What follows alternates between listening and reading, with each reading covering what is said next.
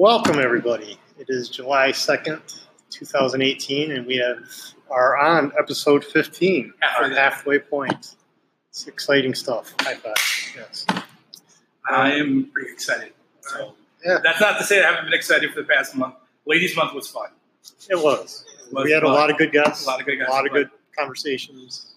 I was telling Casey when we started this, there was like a handful of people that I wanted to get on, and he was one of them. I'm pretty juiced. Those expectations are too high. That's the problem already. You set the bar low, and then you've already failed to do that. Well, no, I want to say I don't care about us, and there's the word knows I do, but this is more mine because I already know what I'm getting here, and I already know I'm going to get it, so I'm happy. He does have a lot to live up to with his wife being on previously in last month. That is true. And I don't know if I want some of mine and Mary Beth's conversations recorded for the world. Yeah. Yeah, I hear that. You're a brave soul. There's not many people I have that are almost as nerdy as me, and that's what makes me excited. Listen, I will wear that badge with honor. And it's especially nowadays. So, right? You were an athlete in high school. There was a time that you could not be a comic book reader and a jock openly. Yeah. Like, you couldn't be like, I like Batman. So, there was not too long ago that had to be kept pretty under wraps. So it's cool to be able to let that flag fly now.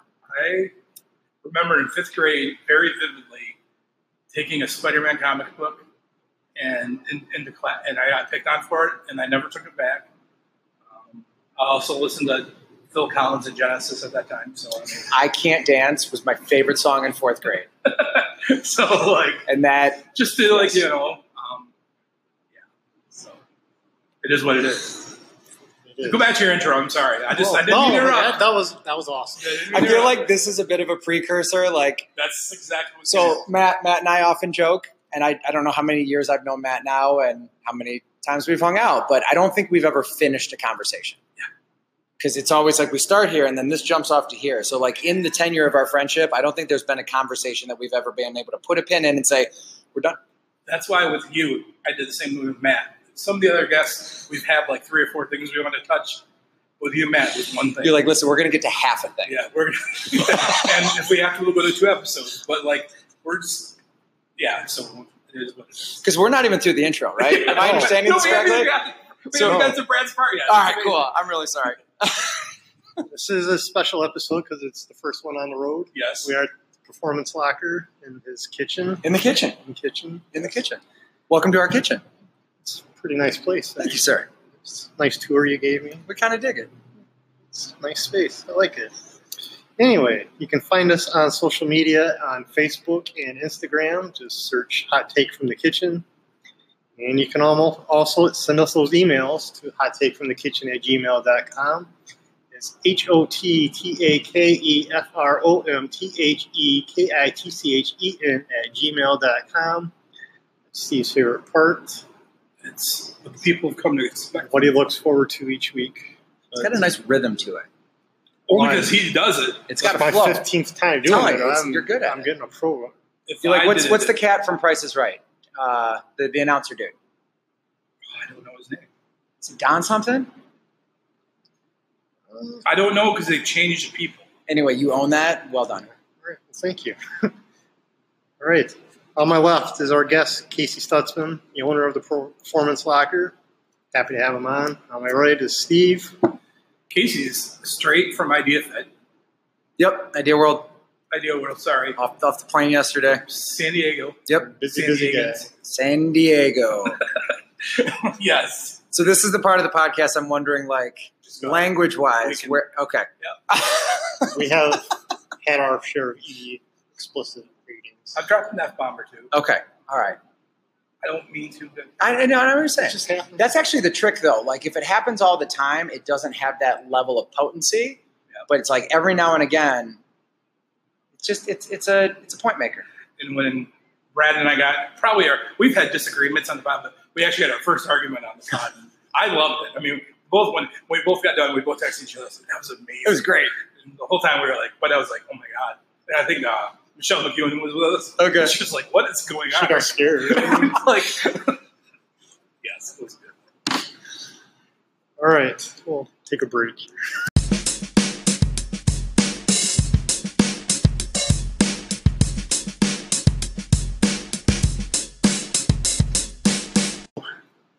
All right, first up is our hot takes. We have 5 of them tonight. Some of them are actually heartfelt stories. They're kind of nice. Well, I think they might go quick, but Yeah. we'll see what happens. We should work backwards. Should we? All right. Because that first one could go a little bit. All right. So our first hot take topic is a deaf puppy in Alabama I saw was rescued after spending 30 hours in a 50-foot deep hole. I read their article, and I guess the puppy was out in the yard running around. This lady was foster parent to the dog. I guess there's a fissure from all the rain that was created, and the puppy just disappeared. And the lady didn't know where it was, so she went and got a flashlight and flashed it down in the hole, and the puppy was just walking back and forth. I guess I didn't hear this say, hey, stop, don't go there, but it's deaf. Eventually, the people came and got it, and they lured it into a trap thing, pull it up with some anchovies or something like that, and they eventually got it out after 30 hours. And the dog was okay? Yeah. Dog survived. It's good when Doing they have a good. happy ending. It is.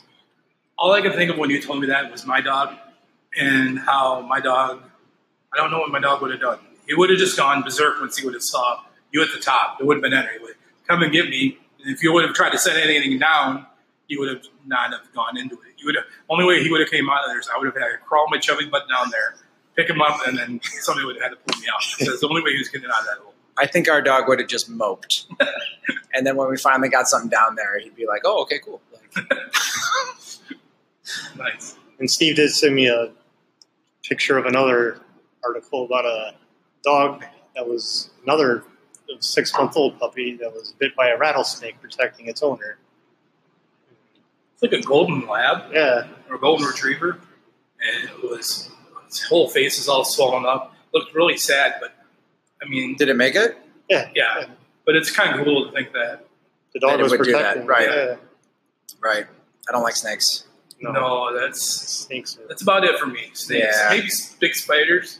So here's the thing with spiders.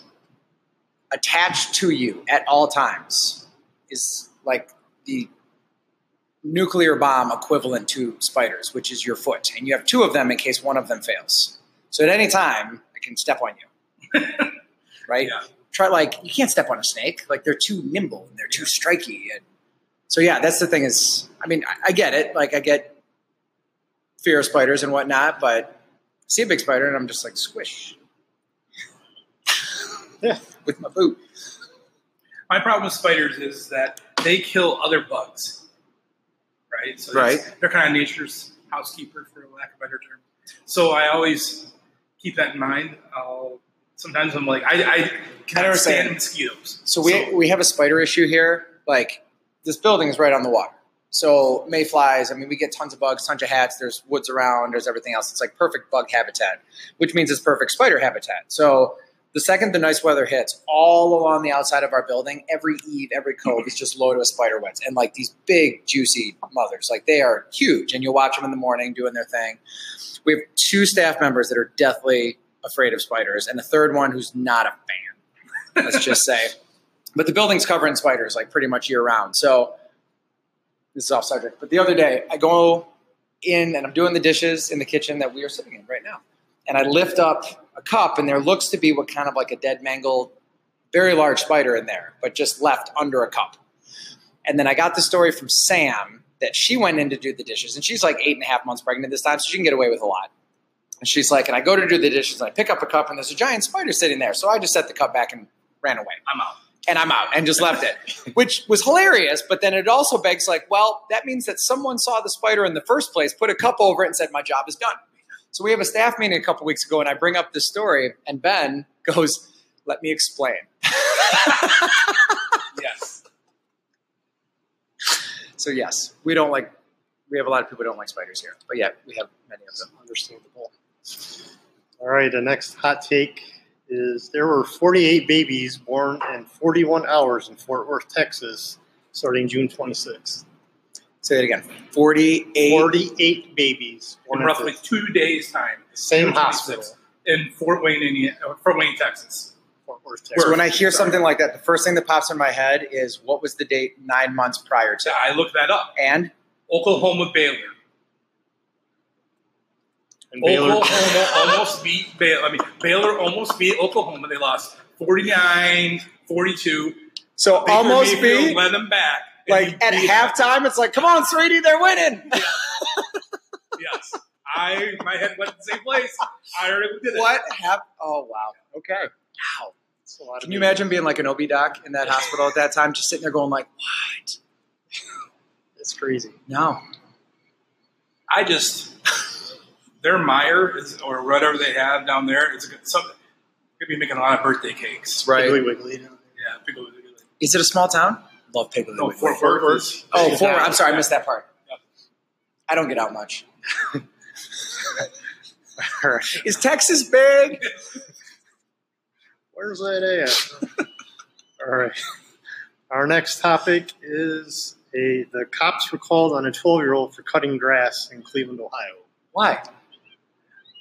So I was going to nix this because I was like, man, this is It's really not a good article. It's not. But I know something about. I don't know if you know how Casey feels about mowing the lawn Oh. and how I feel about mowing the lawn. So I thought this would be great dialogue. So why don't you finish telling the story and then we'll go from there. All right.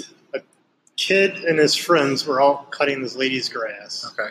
They have a small lawn care business.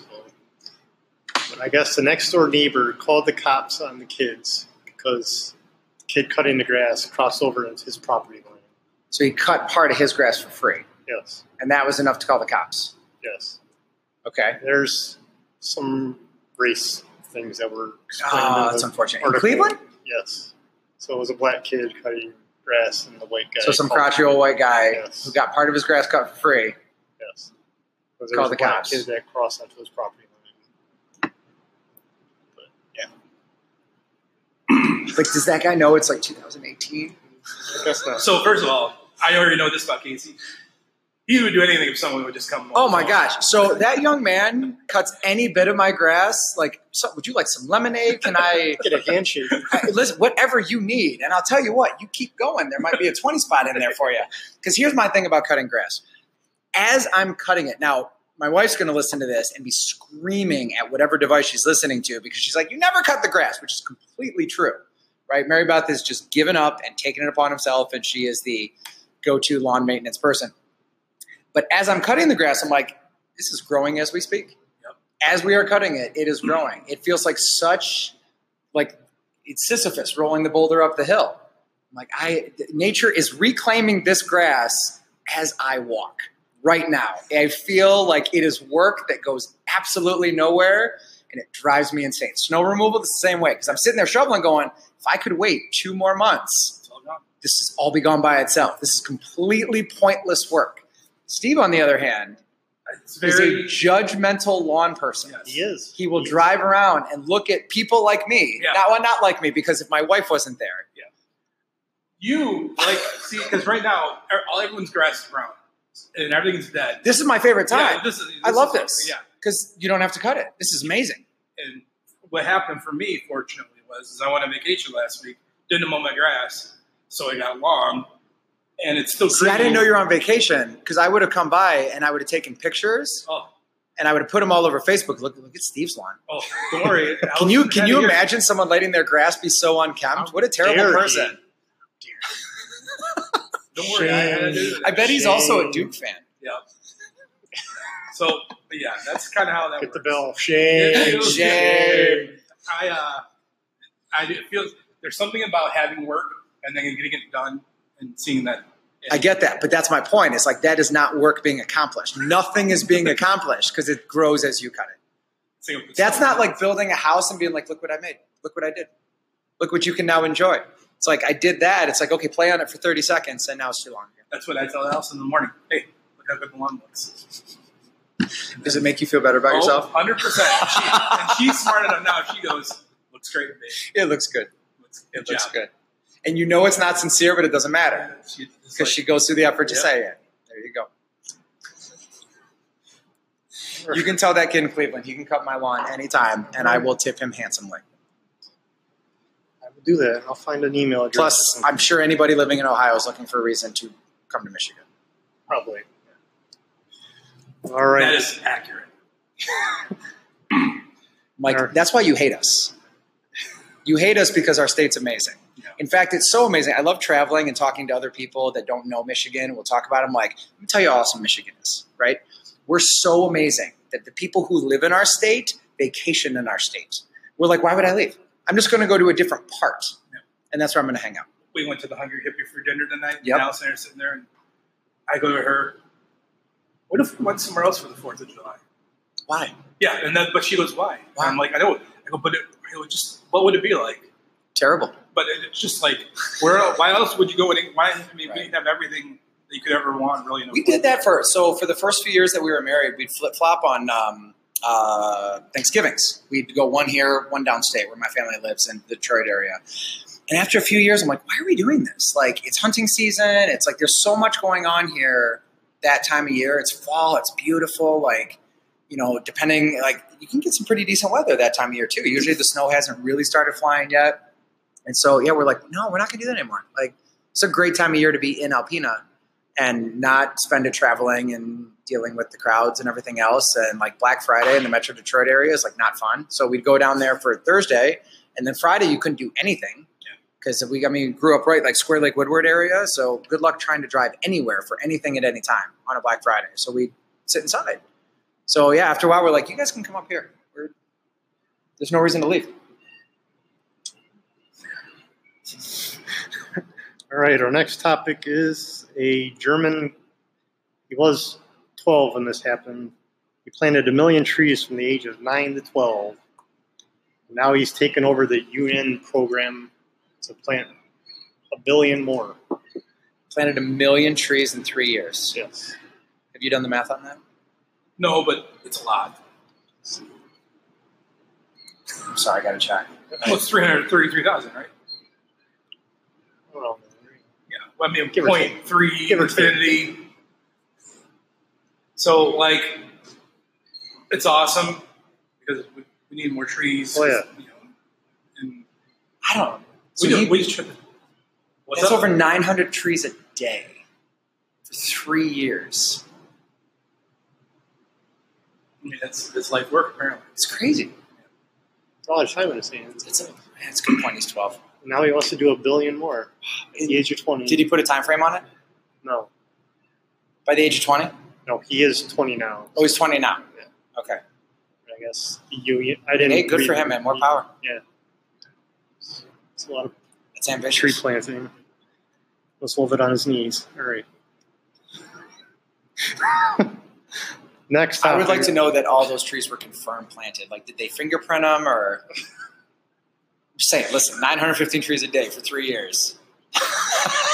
I'm not trying to call the kid out. Wouldn't that be great if, like, in 5 years, that's like the biggest scandal we're dealing with? Yeah. Is you remember that story from 2018, the German kid with the tree planting? It was a hoax. He did 1,000. They were bought from Meyer, and he had immigrants do the work. All right. Our last topic. Too much. LeBron and NBA free agency. It keeps changing very rapidly right now. Hectic time. So he's a Laker now. Yes. Which Really? Yeah. LeBron's a Laker. Just signed. So you have to forgive, like. Oh, no, that's fine. We just have been. We slowly talk about basketball on this. Oh yeah. So, Well, I mean, I know you guys are big fans. Like, so I've been out of the sports loop for some time now. I can't believe he did that. Because I just feel like the only reason I can see him doing it is, this is true, but he just doesn't care about basketball anymore. No. He wants to become a billionaire. He's, So what do you mean by that? So it's he's- more looking at like the Movies, business. yeah. Okay, so all like his other stuff that he has around basketball. the other things that would come with being a Laker and being in LA. Just being in LA. I don't even think he cares he's a Laker. Because he has a production company in LA. So. Really? Be undefeated. Like what kind? Like are they doing TV, movies, or A little bit of everything. Yeah. really? As my brother-in-law would say, they dabble in Yeah. everything. So, Wow. but they just signed Rondo, I saw. Yeah. So Signed Rondo, JaVale McGee, Lance Stevenson. it just feels So like, it's going to become another Cavaliers here. well, a lot of those guys don't play well in the sandbox, so that's going to be very interesting.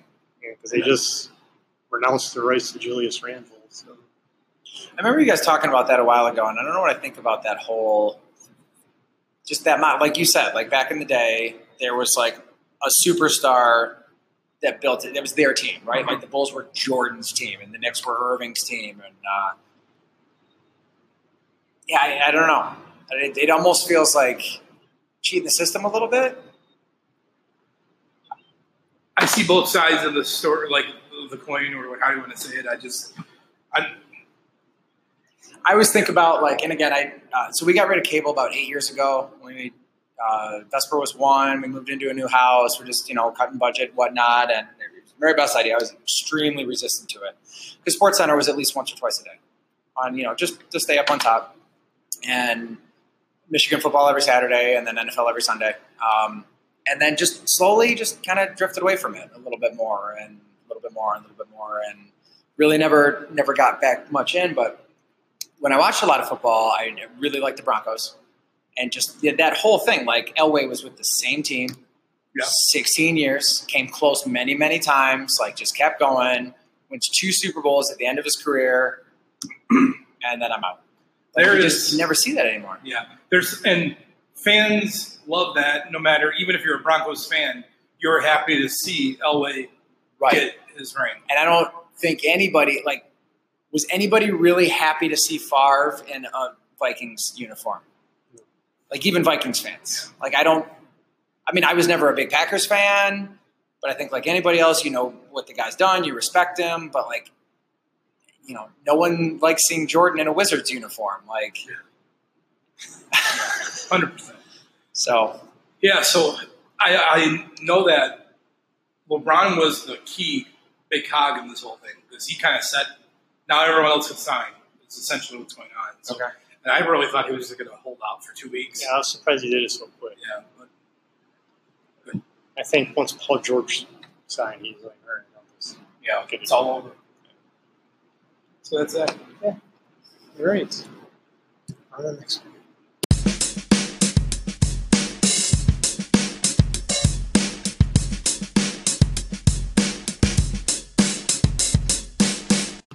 Here we go. So Casey's our guest. I've known Casey for quite a bit of time. So I thought maybe, since you're one of the few people I've had on that kind of actually know, but enlighten people on how you got to Alpena, a little bit of your background, and then we'll go from there. Okay. Where does one start? Where'd you go to high school? You grew up in Detroit. I was born a poor black child. So I grew up in the Metro Detroit area.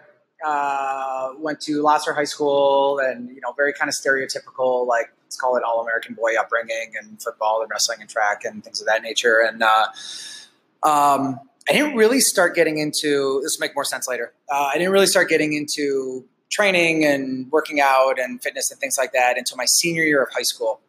It was after football season. I decided I wanted to try and walk on and play at Western. I was already going there, and I just kind of wanted to throw my hat in the ring and just see, like, is that something that I'm capable of? And even at that age, like, knew that I did not have the skill set to be a player at Division I, but it was more just like, can I do it? Can I even make the team? And I always just looked at it like any time after high school that you were privileged enough to put the pads on was worth it. So, give it a shot. And so that's kind of when I started getting into the type of stuff that I do now. And at that point, I was a child of the 90s, and I remember being in Barnes & Noble, and I was looking all over for a book on weight training. And, I mean, you're standing there, and it's like if you've never eaten a vegetable and you're standing in the produce section of the grocery store, and you're just like, I have no idea. Right? You're just, that's green and that's yellow. Like, and I saw a book that stood out. It was very, very thick, and it was the Arnold Schwarzenegger Encyclopedia of Modern Bodybuilding. And I'm like, I like Arnold. So I like Terminator. I was a fan. So grabbed the book and kind of got into that style of training for football, which was not at all what I should have been doing, but whatever. It was a foyer into the art of picking up heavy things, if you will. And that's my brother's favorite thing to say. Everybody's like, Aaron, how did you get so big? And he'll be like, pick up heavy things. Pick up heavy things. And then once that becomes light, pick up something heavier. That's what it's not rocket science in that regard. So yeah, that was kind of how that started. So, and because that's where my interest started with training, like there was always something in the back of my head that was fascinated with bodybuilding, because that was the world that I got all my information from when I was first learning how to do this. And again, looking back, it's like, we all do that when we're young. It's like, God, if I was only training the way then that I am now, what more could I have done? How much better could I have done? Because I was completely doing the wrong stuff, right? I'm doing all like beach muscle stuff and, volume-based sets and all these things to try and get big biceps and big back. Like nothing was performance-based in any way, shape, or form.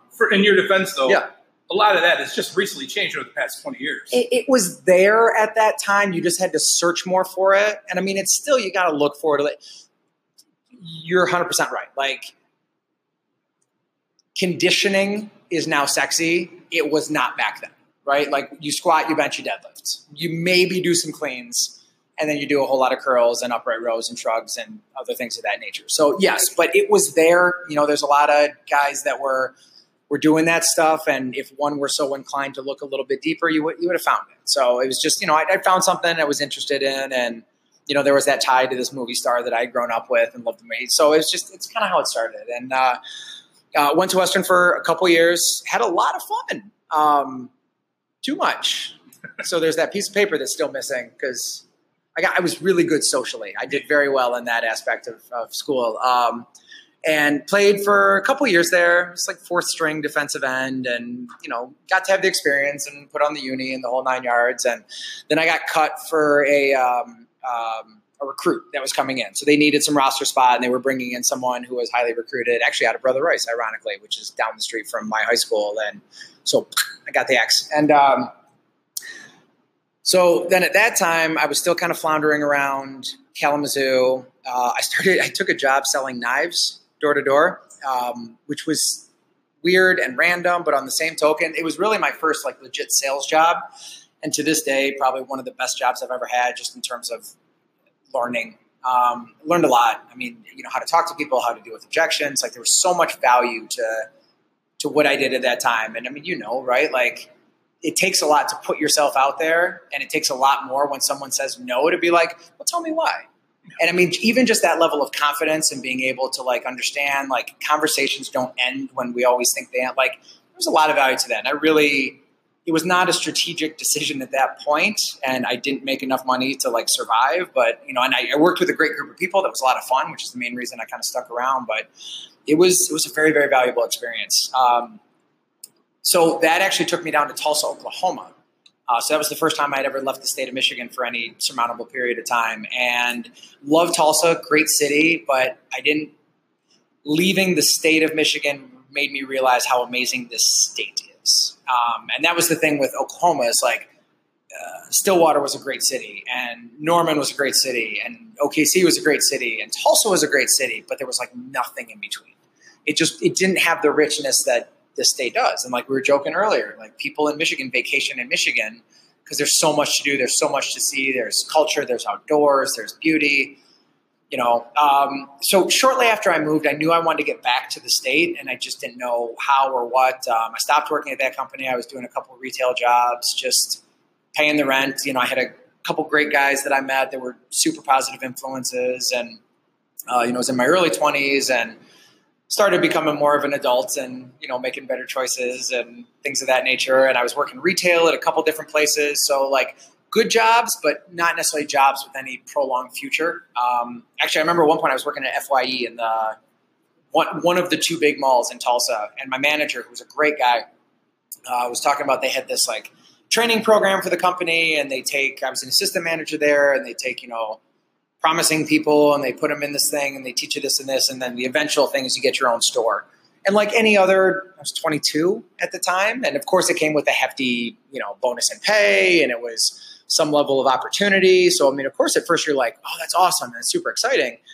But then really quickly, almost within the same conversation, it also clicked in my head, like, if you do that, this is going to be your last job, like forever. Now at this time, like I don't have a college degree. I had no idea what I wanted to do. I think like a lot of people in their early 20s, you make some silly decisions, you dig some holes for yourself. And at one point you have to, grow up and kind of dig out. And so it became very real that it's like, if this is the path that you travel, like this is what you're going to be doing.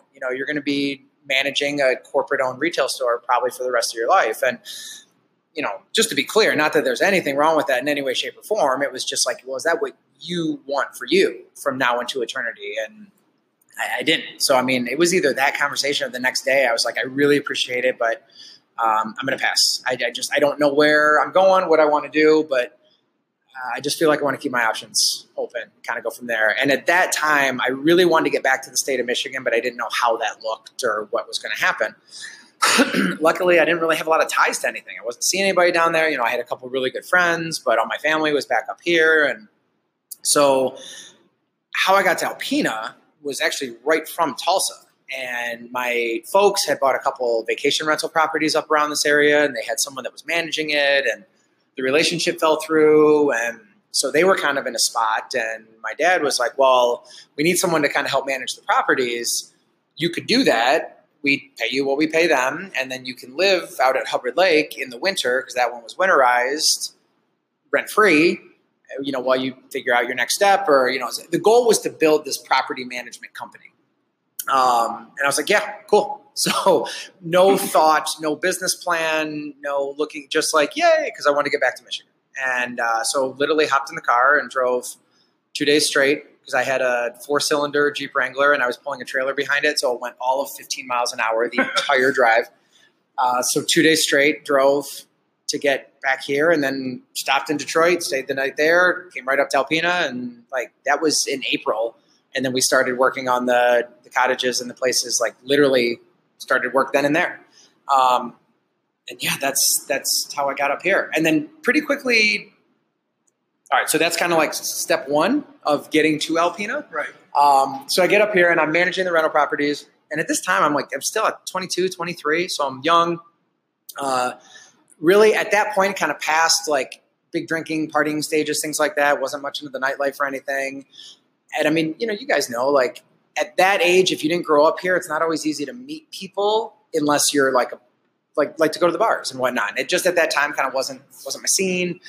So I really didn't know anybody. Not to mention all the places I was working at were vacation rentals. So they're outside of town. Like you're only meeting people who don't live here. So it was interesting. After that first summer, coming up into the winter, I got a part-time job at the fitness center that used to be in the Thunder Bay Rec Center that Rose and Roy Nowak owned. That's where I met you. Yes. And so that would have been like 2004, 2005. And so I got a part-time job in there, and truth be told, mainly just for the free membership. Because I was like, oh, if I work here, I don't have to pay a monthly membership, and I can, make a couple bucks on the side, because obviously my work was very seasonal. And so that's how I started working there. I had I had worked as a personal trainer for like literally 3 months in kind of like an internship type program at Lifetime Fitness in Troy, my first summer home from college. So, I had a teeny tiny bit of experience, and I was 23 and thought I knew everything. So clearly they're like, you could train some clients. I'm like, well, that's great because I have all the knowledge in the world and know everything about everything because I'm 23. So worked there, and then that's where I met Trina. And when Bay Athletic Club opened, and I was one of the first people that was hired on there. And so that was 2006. And that was my first like full-time, like I get to do what I love. And so, backtracking a little bit, when I was in high school and I started getting into training, very quickly, I'm like, I think this is what I want to do. So when I went to Western, it was in exercise science, and I didn't know what path, of course, my scope of the industry was very, very small. So I was like, well, I'm going to own a gym, because that was the only thing I knew that you could do. That you could train, you could teach classes, you could own a gym. I wanted to do that one.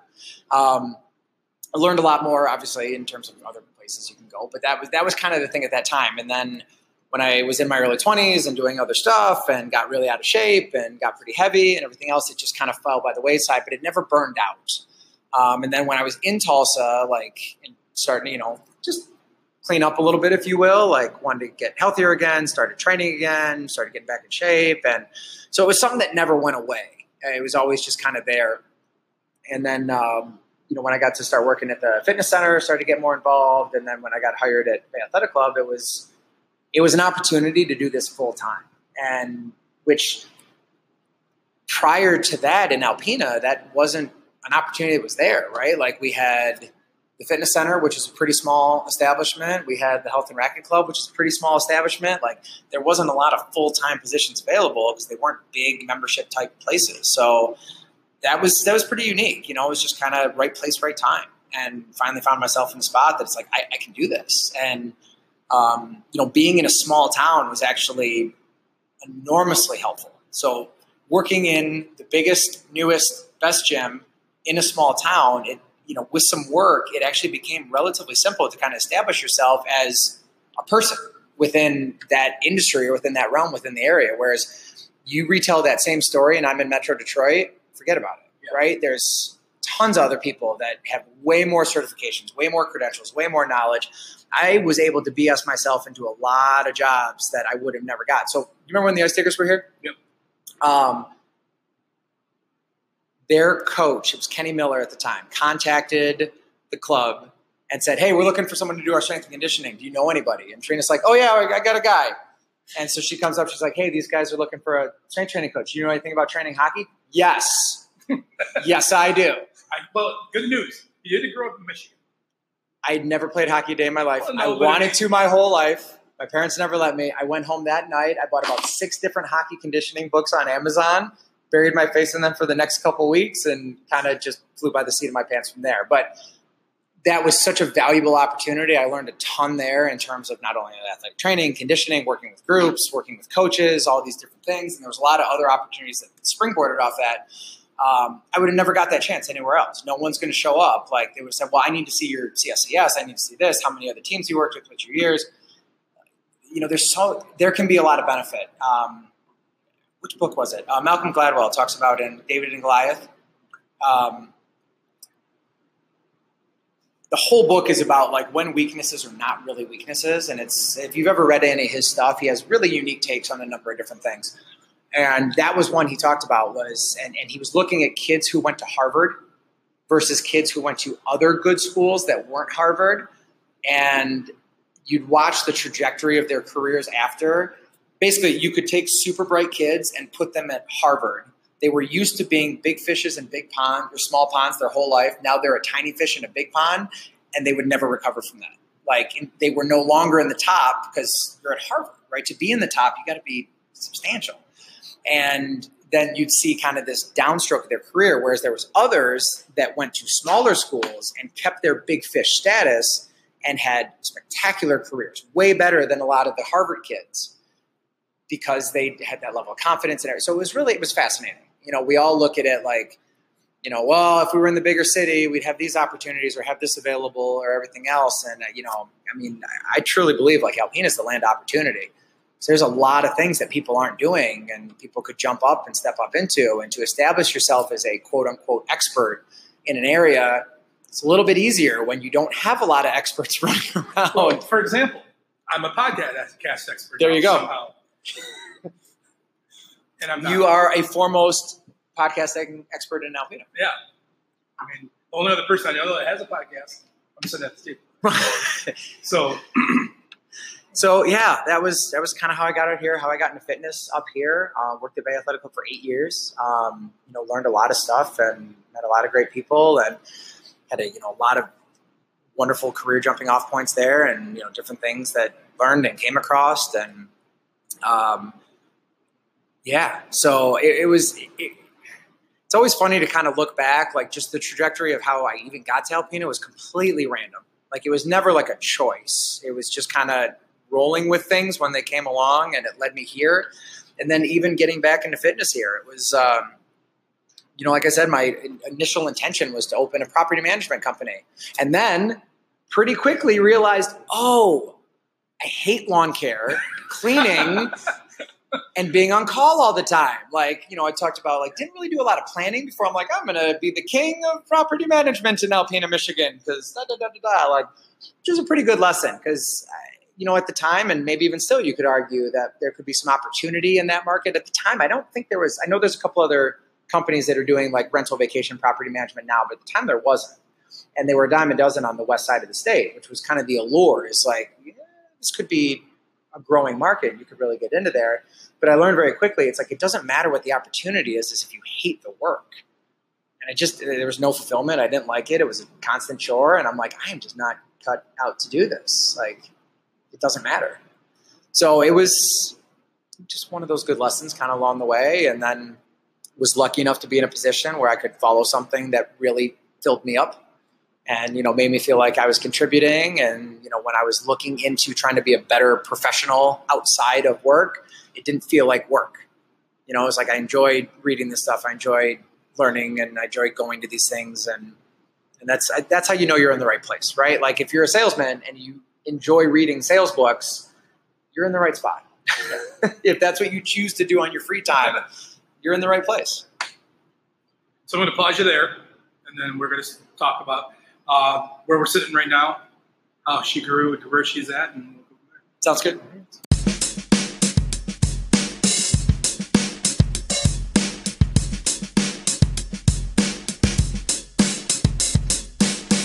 All right. So we're sitting in performance soccer. We are. For those of you who don't know, it is the old Mishikiwas Ice Rink building. And so it's near and dear to a lot of people's hearts. And it looks, probably if you've never been in here and you remember the old ice rink days, it looks not a lot like it used to. It's different. Yeah, it's different. If you look hard enough, you can still see it's there, of course. Well, we wanted to save bits of it, right? Like, so all these wooden racks out on the training space floor that we keep equipment and everything in, like those were the original ones from the locker room. All the marks in there are from all the skaters that used to hang out in here. This is the original floor. All the marks are from the people who skated here as a kid and figure skated and played hockey and did all that. Like, there's a lot of Alpena history here. And I've been in the area around 14 years. So I tell this story whenever I get a chance because it's one of the 2 times in the entire history with my wife that I've been right. And I'll tell the other one later. So I didn't grow up here. My first winter up here, I remember they still had the outdoor skating rink. And I only know that because I was eating dinner at the courtyard with my parents were up and visiting. And I just happened to look outside. I'm like, oh, that's so cool. There's people ice skating out there. It's my first winter up here. And I think that was the last winter that the outdoor rink. So the old ice arena had been torn down for at least a few years by that point, yeah? So it had been gone for a little bit. I never saw the old ice rink. Okay. By the time I moved up, that was already gone. So I have no point of reference for that.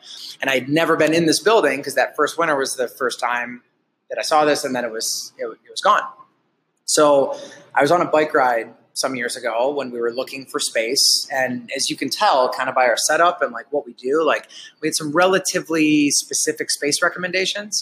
We need high ceilings. We needed a lot of openness. And, there's a lot of amazing spaces available in Alpena, but not all of them fit our needs. And then flooring, such a huge expense. Laying this flooring down, like you're talking thousands of dollars, like these rubber tiles, whatever you choose to do, fitness wise, something that's not going to cut and gouge, like it's so expensive. So that was a huge part of our opening budget. So I happened to be coming back from a bike ride. I was out that way. And I was coming north on town on 23 and finishing up. And every now and again, I'd stop at Neiman's and get a little snack or whatnot. And then it's 1 more mile to my house from here. And I'd stopped and I'd got my little snack and I was walking around the park and it was a building for me that for whatever reason just kind of always blended in the background. And that day I was like, oh, there's a building there. And I stopped and I was looking in the windows. I was like, that's pretty sweet. I was like, and they got rubber floor. And oh my gosh, look at those ceilings. And I had never been in, I'd never seen before. So I go home and I said, hey, there's like that abandoned building down at Mishikiwas. And she didn't know what she's like, the water treatment plant? And I'm like, no, it's like this gray one and da-da-da. She'll go, oh, the old ice arena warming shelter. I'm like, yeah. What about that? She's like, no, that would never work. I'm like, okay. Like I'd never been in. So clearly she had some inside information that I did not have.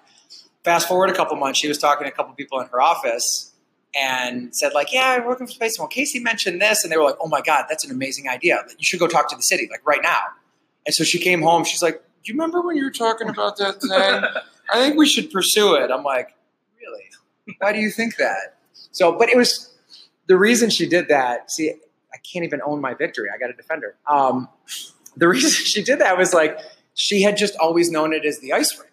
Like it can't be anything else because, and she grew up here. So she's got a ton of fond memories here. She's, my my mother-in-law would drop her and Ben off to ice skate and go shopping, and like they would do stuff like that all the time. And so it was just like, it was hard to visualize it as anything else. So yeah, when we decided to do that, we started talking to the city, and we're like, listen, we got this idea. And I mean, the thing had been sitting vacant for 10 years.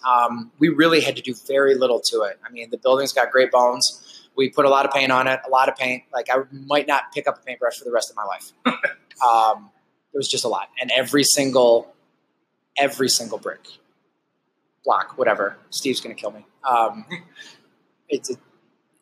All of them had to be painted. So it was a bit much. All the high stuff, and we had to get some scaffolding in, and sore necks and long things, and it's a lot of square footage. And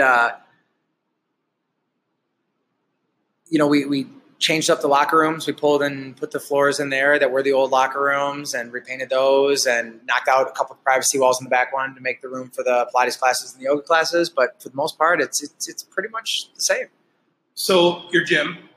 Personal training studio? How dare you, sir? Which is why I did that. Fighting words. Here we go. I'm choosing my words. I know how to wear it. You're lucky you're on that side of the table. If you were to come in here, you do not see any treadmills. Nope. You do not see any ellipticals. No. So it's a little bit different. It's very different. And it's a challenge, but it's one that we knew was going to be one, and one we've accepted since day one. So we're a very different model. We are a personal training studio, right? So more boutique style, if you will. Everything we do is small.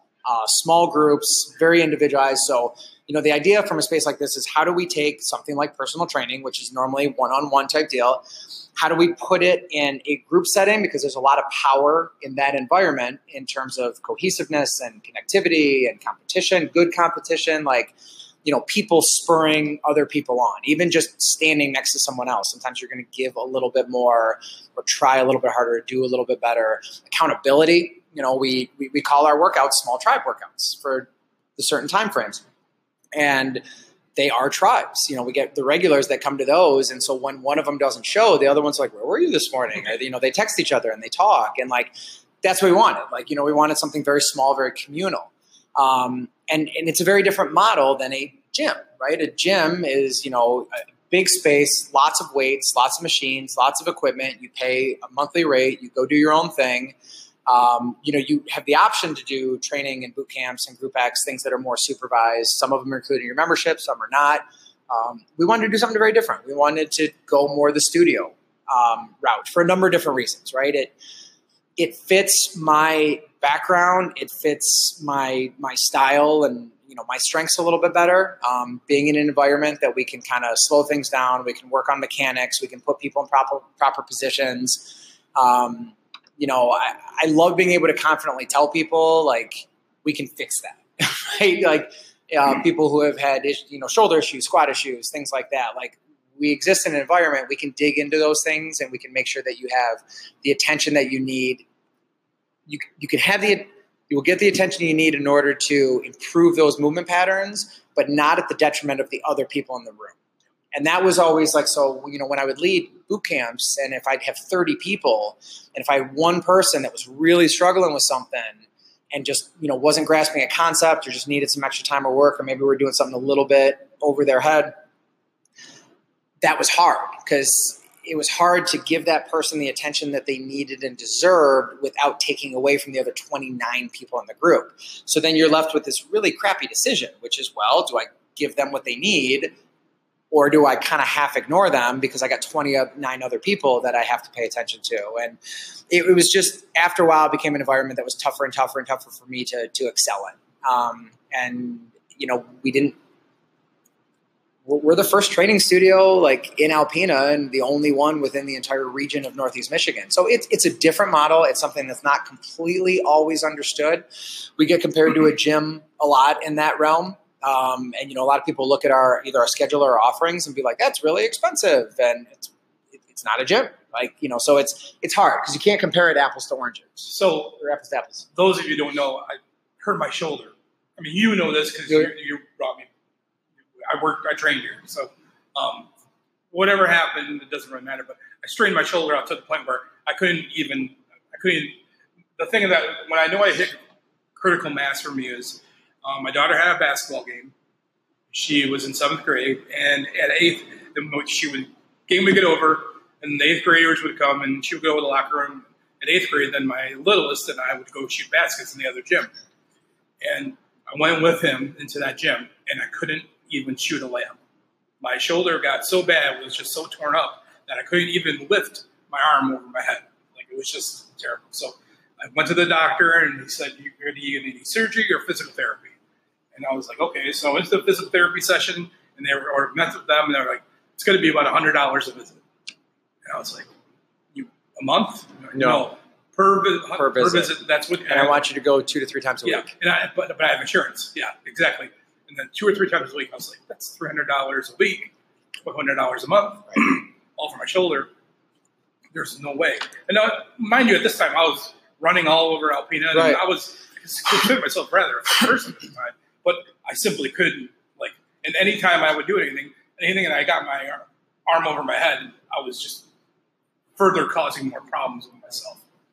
You know, you hit on something, though, that's really profound that it took me a long time to learn. You can be a super fit person and a very poor mover. Like, they're not the same thing. Yes. Like, movement capabilities, movement patterns, and level of fitness or performance or secondary characteristics, like, they're not the same thing.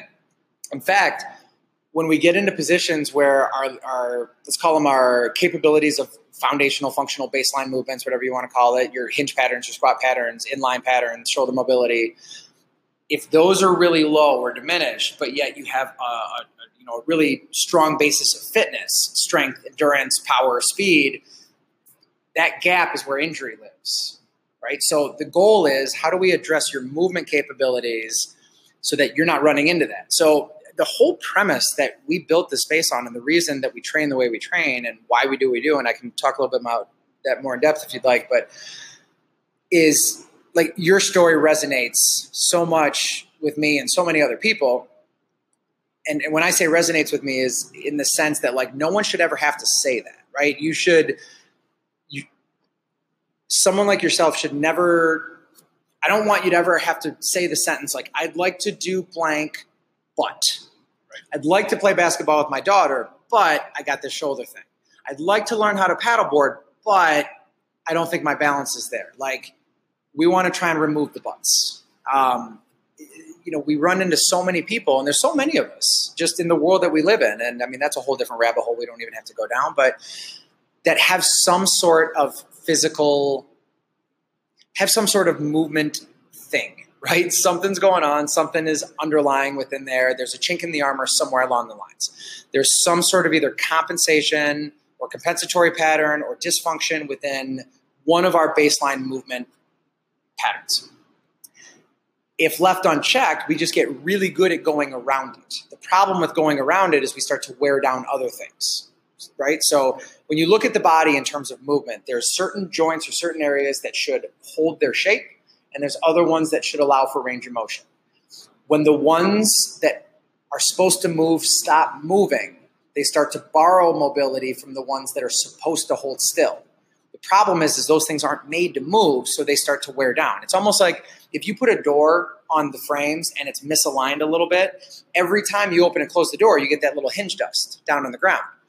But when you start to add fitness on top of that misalignment, all you get is more hinge dust, right? The more you run, the more you burpee, the more whatever you do, all you're doing is opening and closing that door more and faster. You're just building up the hinge dust more and more. And then eventually you're going to get something that's way off kilter, or something breaks or something snaps, because that's the nature of wearing down those things. So, the goal is, how do we address movement first before we start to look into secondary characteristics? But then how do we do it in an environment that's not clinical? And I don't mean that as a negative, but like let's be honest, like when people come to work out, like you want to feel like you worked out, right? I don't want to leave and being like, yawn, right? Like you want to sweat, you want to feel some level of challenge, some level of accomplishment. So, we use a tool called the FMS, Functional Movement Systems, Functional Movement Screen. It's a little 7-pattern test that we're looking at baseline movement characteristics. And all it does is it helps us identify, okay, for Steve, this pattern, this pattern, this pattern, there's something going on there. But the rest of the 4, we're good, right? So when you come in, go through your screen, we notice your lunge pattern, it's fine. You can condition that pattern. We can do jumping lunges. We can do walking lunges. We can load the lunges. You can lunge until you puke. We can do high volume. We can make you sweaty and uncomfortable, right? So that's something we can do. But we also noticed you didn't have the shoulder mobility that we should have. So that's not a pattern we want to condition. We need to back that down. You shouldn't be working overhead yet. And that's the big thing. It's like, just because we go through this screen, it's not a death sentence. It doesn't mean that, hey, listen, man, you know, all those exercises that you love, we're never doing those ever again. We're going to push pause on them right now because all you're doing is creating more hinge dust. We're going to work on trying to reclaim some of those motions. Once we have, let's add it back in. And then let's just monitor it to make sure that those movements are happening the way that they should. And then you get into a point where you can do stuff you want to do. So, you know, it's funny, like, we don't do weight here. We don't do measurements. We don't do short duration challenges. Like, it just doesn't fit with what we're doing. And, you know, our whole thing with weight is like, it's a secondary component, right? And a lot of times when we notice people are very scale focused, they tend to go too hard, too soon, too fast. They work at unsustainable levels. They end up falling off. They get on this roller coaster, or they create more hinge dust. You know, it's like, okay, you got a hip thing, but in your mind, you're like, well, I got to lose weight, which means I got to run more, which all it's going to do is anger that thing. So, you know, when we have an opportunity to, so, you know, the success stories that I hear, the ones that really, really make my heart smile, are when, you know, someone comes in and we address a few different patterns or a few different things that are wrong, or they're like, God, you know, this knee's been bothering me, or this ankle, or this or this or this. If we can get to them to a point where not only are they moving better, where those things are no longer a concern, but then fast forward, they're like, you know, I think I want to try biking.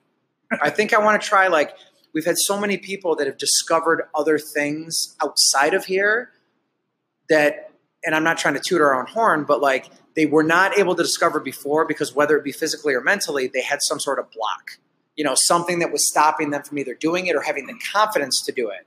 You know, sometimes people just need a little bit more confidence in their movements and their skills, and someone to say, yeah, you're doing a really great job. Like, that's how that should look. That's how that should feel. And they're like, oh, really?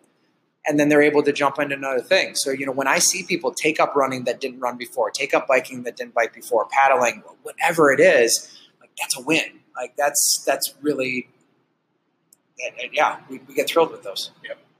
And for me, it's always funny because every time I put a coat on, I think about it, because I used to put my coat in my right in arm first, and then I put my left in. Then my shoulder got so bad, I had to change out and put my coat. You had to switch it, go the other way. I had to switch to my left arm. Remember you telling me about that? Yep. And now every time I put my coat back in, and I still put my coat in with the left because I changed as we talked about at that time. Change the pattern. I just changed the way I did it Right. to offset it. Right. But now, even though I still can easily put it's just funny how that works. It's tough for people though, because we've been conditioned, like, it's amazing. You can take someone in that same position and, you know, we get to the point that you got to, and they're like, oh my gosh, like, I just accepted that was always going to hurt. I just figured that was it. Like, that's the way it is, and there's no going back, and it is what it is, and I'm just going to deal with it and move on. I think in a lot of, like, you know, they say, like, if you try and put a frog in boiling water, it's going to jump out right away. But if you put it in cold water and slowly raise the heat, it'll sit in there until it boils to death. And a lot of people get into that with some sort of pain or dysfunction, is that, you know, it's just been slowly building over so long that they're just like, meh, this is what it is. If they were able to kind of jump out of that situation, they'd be like, no, I'm not accepting that. And I honestly, for so much of it, it is a level of acceptance. Like, you have the ability to say, no, like, I'm not going to accept this. This does not have to be my status quo. I can improve this. There are things I can do, and there's ways that I can make this better, and I don't have to live with this particular thing. And, you know, in all fairness, like, our industry, fitness industry, is guilty of creating that mindset. I mean, what's one of the most popular slogans in fitness, and has been for years? No pain, no gain, right? You should be hurting. Like, it is a bombshell when you're talking to some people and you're like, no. Like, we should never, ever, ever have pain in a training setting, ever. It is never okay. It's never acceptable. Suffering is totally fine, right? I am fine with you suffering, but pain is never okay. And how you know the difference is if you stop an activity, pain will linger. Suffering will cease immediately. If I'm riding my bike up a really steep hill and I'm completely miserable, the second I stop, I'm not miserable anymore, right? But if I stop and something continues to linger, like, that's pain. And all pain is a way of your body trying to communicate with you. It's saying, hey, you're doing this thing this way and I don't like it. Please change it. But we've gotten so conditioned to ignore that thing that, again, more hinge dust. All we're doing is grinding and grinding and grinding. So it's different. It's challenging sometimes because, we're a very different model. We exist in a very different way. Our workouts are very, very different that people are used to and accustomed to. The space is different. If I had a nickel for everybody who came in and doing the look around, be like, where's the treadmills? We don't have any. I remember talking to one person before we opened, and they're like, oh, tell us about your gym. I'm like, well, we're opening a training studio, and very, very nice individual. And they're like, well, you going to have treadmills? Nope. Are you going to have ellipticals? Nope. You going to have free weights? Nope. And then in that moment, you could see the hamster fall off the wheel. He's like, so what are you going to do? Like there was just couldn't fathom if we didn't have those staples, like then what do you do? Like, but that's true. Like if you've never been in in that type of environment, you wouldn't expect anybody to understand that. So that's awesome. So Performance Soccer also has picked up the mantle, so to speak, of running the parade. So we'll talk about that next. Sounds good.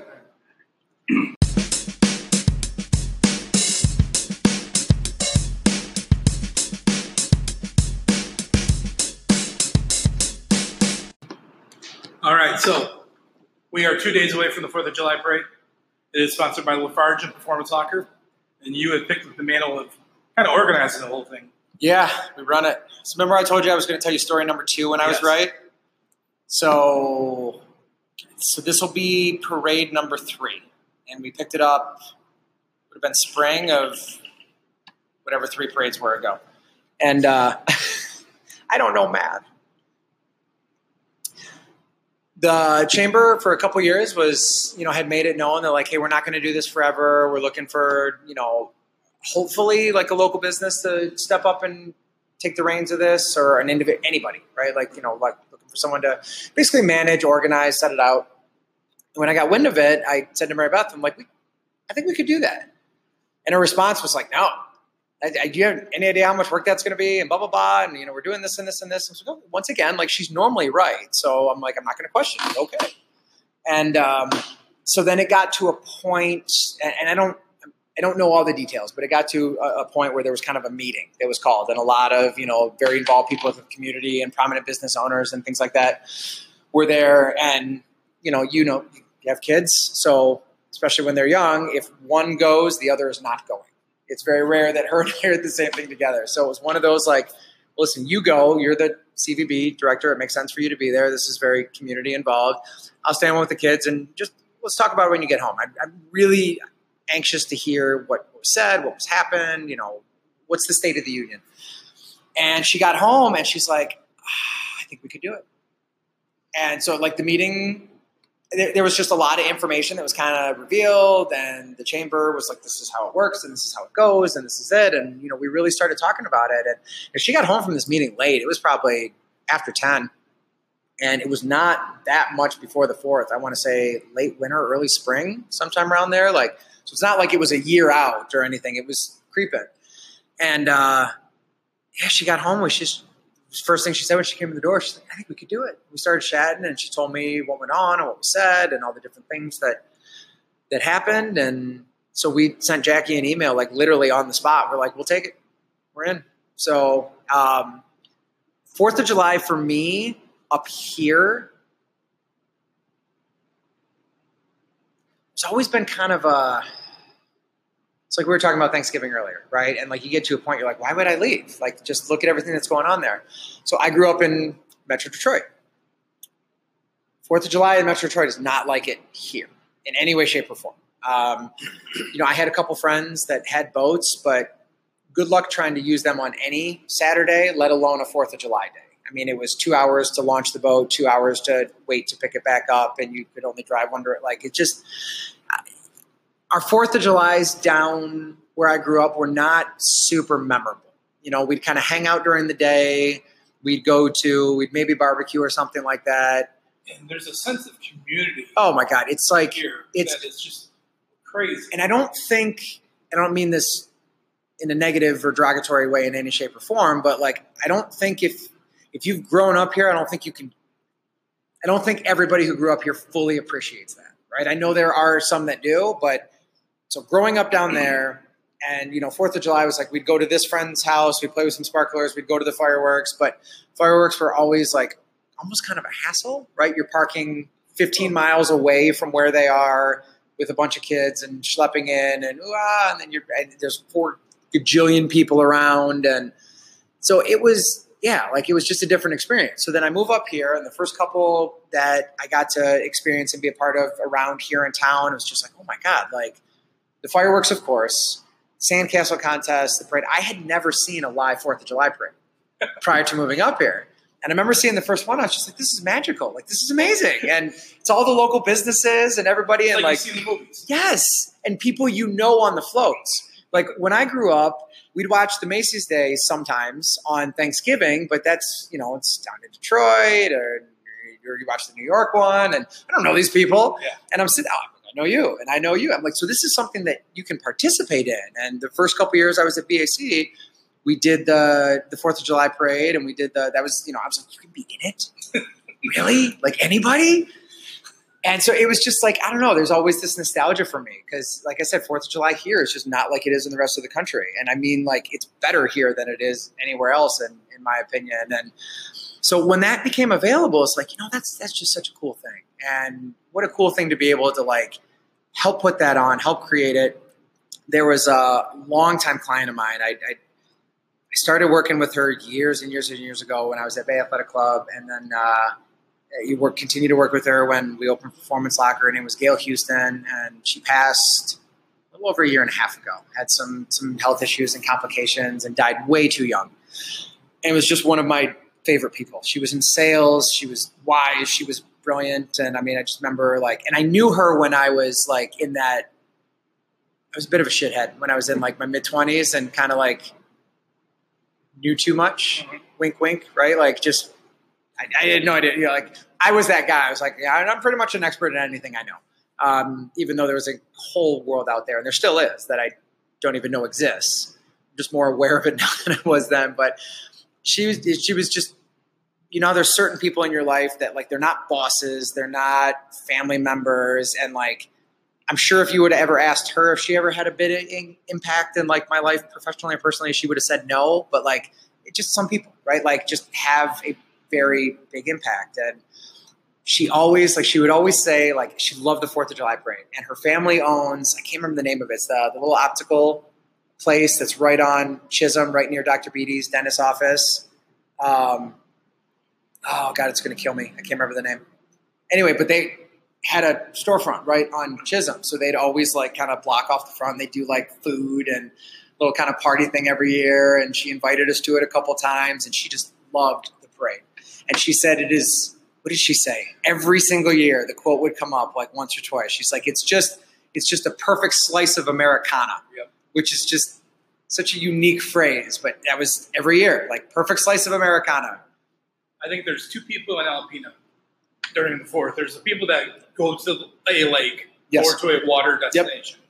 So for those people, they maybe don't participate in the parade or care about the parade. They worry about getting the boat out, getting on the lake, and getting where they need to get. For everybody else, though, 4th of July doesn't start till the parade. I would agree. I mean, that's kind of the unofficial start of the 4th. And then everybody's downtown.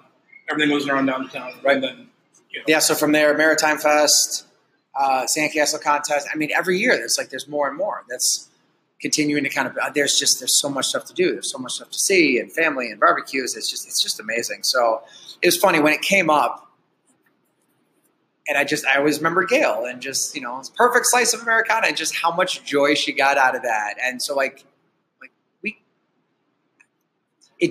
romanticized the entire idea of being at the helm, if you will, and helping to make that happen and create that experience for other people. So each year you do a theme. I don't know if people are aware of this. That's a newer thing. Yeah, we just started that. So your theme this year is? Rosie the Riveter. And that's another cool thing. Mary Beth's great Aunt Dorothy was a legit, real-life Rosie the Riveter. She just passed away a couple months ago. And so for people who don't know, women in the workplace in the 40s, there was not many. And if they were in very specific jobs. Like there was women's jobs. No one can see the air quotes, so I can't do those when we're on the podcast. Do you do all the time? Yeah, I'm a big fan of the air quotes. But so when all the men went away to fight in World War II, there was all this support that was needed for the war effort, but there was no one to fill the jobs because a lot of these jobs were traditionally filled by men who were now fighting overseas. So the Rosary Riveter campaign was a way to encourage and spur women into the workforce and work in jobs that women had never worked in before. I mean, you could make a pretty strong argument. Like it was incredibly significant in terms of women's rights and moving forward and becoming, more equal and getting more opportunities and getting into the workforce. Like it was one of those things in our country that was a big movement that wasn't planned as a movement. It happened because of something else going on, but the ripple effect went very, very, very deep and very long for time to come. So it was inspired by Aunt Dorothy and just, trying to recognize, we have those women in our community and just what a cool way to pay homage. So you're how is that going to work? So we've been having people give us applications so people could nominate the Grand Marshal as a Rosie the Riveter. And, we got a few in and had to make some tough decisions. And there were some other ones that, weren't able to participate or, just things come up and whatnot. But, we were able to pick out one that we want to highlight. And that will be announced either tomorrow on Facebook or the day of the 4th. That's awesome. So, yeah, one of my favorite parts about the parade is being able to divvy out the Grand Marshal position. And not because it's like, I have the power to if you kind of look at our Grand Marshals the first couple years, they're more unsung heroes, right? Like the first guy was this cat named Leonard who was 96, 95. He was awesome. He was so freaking cool. I just, oh my God. My favorite, so World War II vet, and I can't remember how we were introduced to him, but man, how cool to have a World War II veteran, because unfortunately, there's not many of them left. Right. These guys are getting up there, and he was just the cutest old man, and red, white, and blue, had the military cap on, everything else, and I got a phone call. It was from his daughter or his granddaughter, who was kind of the one that we were putting this together through, and once we got everything set up, and Matt always drives the car, and Cliff Anschutz always is gracious enough to donate the Grand Marshal vehicle. And granddaughter calls, and it's well, Grandpa was wondering if he could bring his gal. It's yes, he can bring his gal. Only because he said gal. Yeah. Had he said anything else, I would have said no. But it was yes. Oh my God, of course. And that year, for some reason, we had this super fancy Corvette. Yes. And all I remember is, once Matt and I got the cars down there, I got to meet the guy, and he was just kept staring at the Corvette the whole time.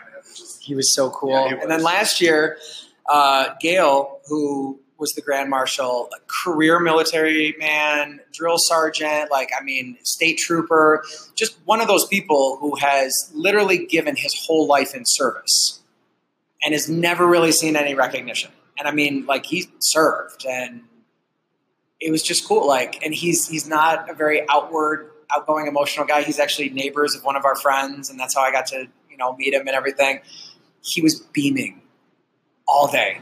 He came completely in dress uniforms, and I was just just seeing that reaction and just that, it was so cool. It was just absolutely amazing. So in a very selfish way, being able to provide that type of opportunity for people is probably one of my favorite parts of the parade. So last week we had Annie Gentry on. We talked about the Christmas parade. Yep. Now we have you on here this week, and we're talking about the 4th of July parade. Right. So our goal is to have this out tonight. I'm going to try to flip it up really quick, so that way people listening tomorrow can hopefully get a little bit excited for the parade that's going to be Wednesday. So. Yeah, we're fired up. Something we're trying this year, and I think it's going to go really well. I'm hoping it continues to build steam. So at the front of the parade, not the front, like color guard and normal order and things, but pretty close to the front, we're inviting both active duty military and veterans to march with us. Just super informal, low key, show up, friends, family, whoever you want to walk with. Wear a T-shirt, says Army, something that, so we can recognize you. Omega Electric donated a couple really nice banners so we can identify active and veterans, and just to have them walk at the front of the parade so we can say thank you. I was thinking, how cool would it be if just 400 flipping people showed I'm up. trying not to set my expectations too high. Like if 5 show up for each, it's a win. Yes. And if nothing else, like people be like, oh, we can do that and maybe start. But it's just, it doesn't even matter, right? Because at the end of the day, when we decided to do that, it's like, again, here are people who have sacrificed the majority of their adult lives for people they've never met, doing very difficult work. And a lot of them, especially the vets, got some stories to tell. And just what a wonderful way to just. I think it's neat to be able to minute. recognize it. Yeah. It's a great opportunity to do that. Yeah. So we just, like I said, we want to keep it low key. Just people show up at around 10:30 and just say, hey, I'm here to walk with the active, here to walk with the vets. We're going to say, okay, stand right here, and we'll roll out when we go. Awesome. So that's we were CRTC was very gracious, and they donated a couple vehicles. So if any of the vets need to ride instead of walk, we got some seats and some spaces for them. So encouraging people to come out. Well, we hope to see people there. Yeah, me too. It's going to be a good time. So we're going to get right down to nitty gritty. We got 2 top 5s this week because we were going to do a Batman one, and then I made the assumption, happens when you assume. You get an ass man out of yourself. So what movie was it? I assumed that Brad was a huge Batman fan. What I learned was that Brad is not. So I was like, ooh.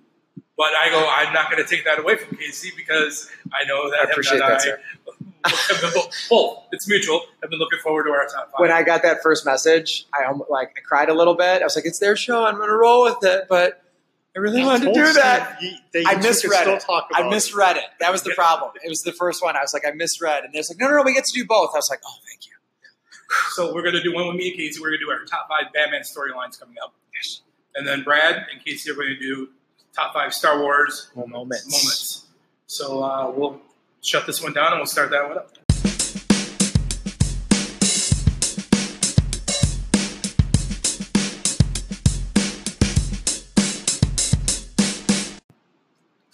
So you guys are about to do your Star Wars.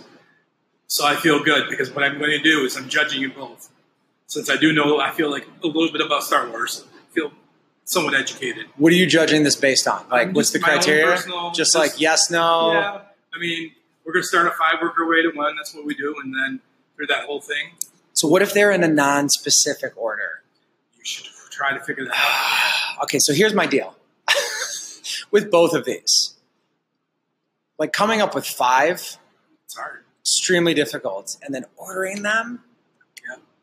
That's what I struggle with. I actually have 6, and I have the game time decision for that. But no, I have for the other one, I have 9. Yeah. I'm just going to kind of see how we roll. So I'll start with Brad. Brad, you're number 5. Number 5.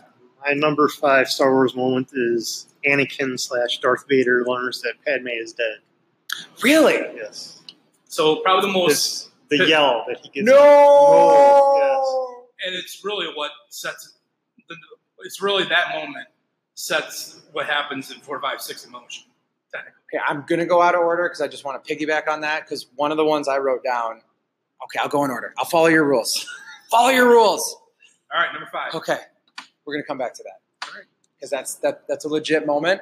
So, well done, sir. I mean, you don't need my approval for your moments, but...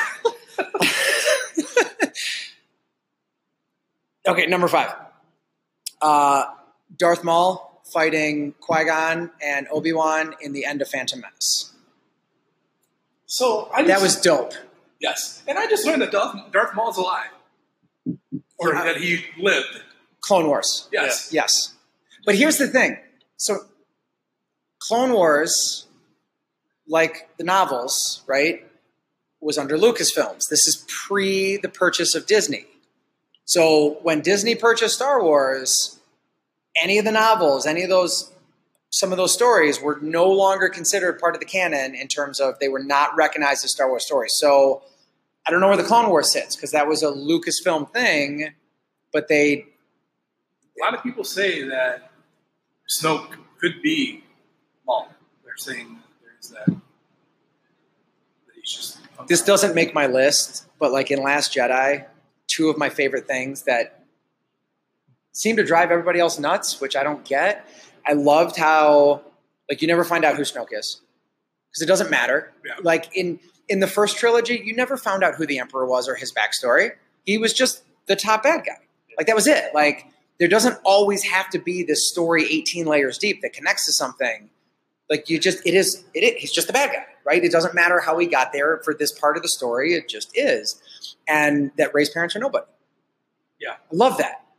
Because it's like, we go back to like, well, you have to be Anakin Skywalker's son to be someone's, like, I love just the messaging of like, you do not have to be from royal blood or some lineage to be someone significant. And how much did we talk about that? I know even we had so much leaning up. Who's Rey's parents? Oh my gosh, we're going to find that out. And they're like, oh, it doesn't matter. We don't care.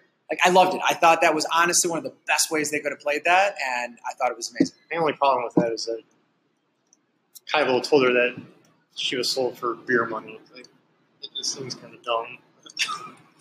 I think it was. Don't come here. The movie was not without its faults. Well, that was my only problem with that one. Is she was sold for beer money. Well, would you have been all right for Field Reserves? No. Okay. All right. Number 4. And I think Phantom Menace gets a bad rap. I'm sorry. Yeah, I agree. All right, my number 4 is Yoda trains Luke. So whole Dagobah system? Yeah. Stuff like all Empire? In yoga today, I know I'm not supposed to be thinking about other things, but it always came back to this list. And the big thing in that was when Luke was training out in the forest, he was encountered by Darth Vader. Yes. And he chops his head off, and the helmet explodes. And there's Luke's Luke. face is in there. Because if he follows that path towards anger and fear, it'll be him in the mask. And Yoda just shakes his head. Just shook his head. Disappointed. Not ready. Not ready. Number 4. You know, fun fact, interesting though, Mary Beth used to really struggle with yoga because she never thought she could like turn off her mind until she had the realization, and this is completely true, like meditation or like emptying it's not about not having thoughts, it's about not holding on to them. Right? So you can be in a very meditative state where you're just letting stuff pass, just like let it roll through. So don't yoga shame yourself because you got thoughts in your head. That's totally acceptable. You just let it roll. Like you let it come, you let it go. You just don't hang on to it.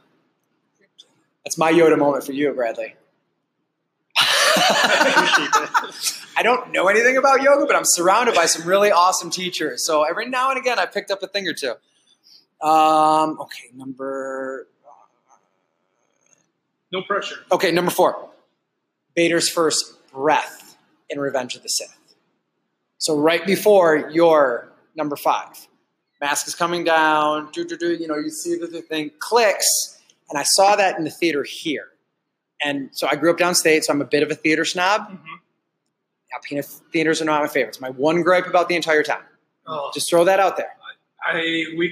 We're going to talk about that some other time. It's fine. Now, keep in mind, I've also broken no less than a dozen chairs at the theater, just me personally. So, like, I just went to my first real movie theater experience on vacation. Oh, really? IMAX, power reclining, cup holder for my. I had a beer. Tell me how hard it is to go. Well, put it this way: Allison has already said, we like to go away for just a weekend, once a month. She goes, "That's what we're going to do." She goes, "1 week when it's in the wintertime and we don't feel like going to Traverse City, we're just going to go back to that theater and just go there and whatever's playing, we're going to watch." So when I travel, I often travel by myself, and I'm just gone for a day or two, like teaching something somewhere, and I'll usually be in some large metropolitan area, and I'm by myself. And so going to movies, one of the nights I'm there, it happens relatively frequently. And so it's kind of one of those things that I save up for. And I've gotten to the point in my life where I have no problem going, 1, please. Sitting there all by my lonesome, like, whatever. But yeah, so I remember sitting in the theater here. It was at the Royal Night when that came out. So that would have been, 2005? Somewhere around there. And mask comes down, click, and then just, like, I've never heard a room so quiet because everybody was waiting for it. And then I think you actually looked through. You did. Yeah. As it's coming down. But then it's like you're looking through it, it's coming down. Then it clicks, and you hear the little, as like that last, the air that was stuck in the mask siphons out or vacuums out, and then just, you could hear a pin drop from 4 blocks away, and then just, and everybody's like, "Wah!" So that one stuck for me. I really like that. So similar moment right there. It was Vader becoming Vader. That was just like, in my mind, that was the moment, and in yours, it was the. Number 3, Brad, right? Number 3, Darth Vader kills Obi-Wan. Right. And why? It's just we knew it was a big moment, but we really didn't know why. Right? I guess. That's true. That's true. And I guess I never thought of that. Obi-Wan just gave himself up. Oh, right. You know, And the way he passed, right? Right. He just disappeared. Right. So, like Brad said, you really don't understand it. It felt weird. Like, shouldn't be an arm being laid on the ground or sliced down the middle. Like, Was it you who shared with me that like ridiculous conspiracy? So basically, every time a Jedi dies, they just like disappear into nothing, except for Qui-Gon. So was he really a Sith? Because he didn't. Like every other time, they just like poof, and they're gone, and there's their robe laying there. But Qui-Gon got straight up. It's an interesting theory. I like that one. But no, you make a valid point because it was like, especially in that era of filmmaking, like good guys didn't die. And to get that late in the movie and then shoot. number 3. You're in the top 3 now. So I'm I'm in the top expecting 3. big stuff from both of you. They're not big, but they're significant to me. Fair enough. And I think so, rewinding, it's the beauty of something like Star Wars, like comic books, whatever. Like we'll sit here and we'll judge and we'll rib and whatnot, but at the end of the day, like these things have staying powers because they have some level of personal or cultural significance to you and me in some way and sometime for something that just resonates with you personally. And that's, I love these conversations because in a weird way, you kind of learn a lot about people, just, what they were doing at that time. Like what was the significance? So it was, I guess I should get my number 3 now. I digress. It's all right. It's going to be hard. You know what's hard about this for me is of these number 3, 2 of them are from newer movies. It's all right. But I almost feel like a little bit sacrilege that like all 5 of mine did not come from the original trilogy. You know what I mean? I can see that. So I'm going to do it this way. Number 3 would be the Millennium Falcon battle in The Force Awakens. Here's why. Like the first one where you're introduced to the ship and they're flying around Jakku and going through like all the boneyard and whatnot. We were all fans and all old enough when the prequels came out that we went and saw them in the theaters and everything else. And as we talked about earlier, like not well received overall. And, even though like I think they all have their place, I think all the prequels have their moments. Like they don't hold up to the original trilogy, but they have their place in the story and they definitely have their shining moments. And I think they get the poor end of the stick from time to time. However, when Force Awakens was coming out, that's what you're coming off of. You're like, okay, we just had that. So when Force Awakens was announced, it was right after Disney bought Lucasfilms. So everybody's like, is this going to get all Mickey Mouse? Like, what is Disney going to do with this? Are they going to honor it or are they going to do whatever they want because they're Disney and go this way or make it all whatever? And so you had that going on. You had the prequels and how that kind of sat with people. So tell me if I'm wrong, but when you sat down for Force Awakens, there's a part of you that's going, I don't know how this is going to go. Right? Like the trailers were amazing and there was stuff, but like there had to be a part of you that you're just like not sure. There was a part I wasn't sure. This is the one thing that stuck with me. Okay. Is I was listening to a Kevin Smith interview. Yes. About he was able to go on the set of The Force Awakens. I heard that. Yeah. Yes. And he got to he was there on the Millennium Falcon set. Yep. And he said when he got to go there, he started actually crying. Yes. And I was like, it's going to be good. It's because he's one of the people that he gets it. Like he's like yes. you and me. And yes. Probably a fan to a point where you're like, okay, you're kind of weird. Like, let it go. There's no such thing. Yeah. But that's what I mean. So there's that point where you're like, oh my gosh. So I just remember sitting in the theater and like that moment, right? When they're like that hunk of junk, and then you see it, you're like, because it was a great reveal. You weren't expecting it, and then just the thing was shot beautifully. It was simple, 1 ship, 2 TIE fighters. Like it wasn't this big grandiose, and it's just in that moment, I'm like, you did it. Well, like it didn't matter what the rest of the movie was. I'm like, you did it. Like, and you felt like a kid again. 100%.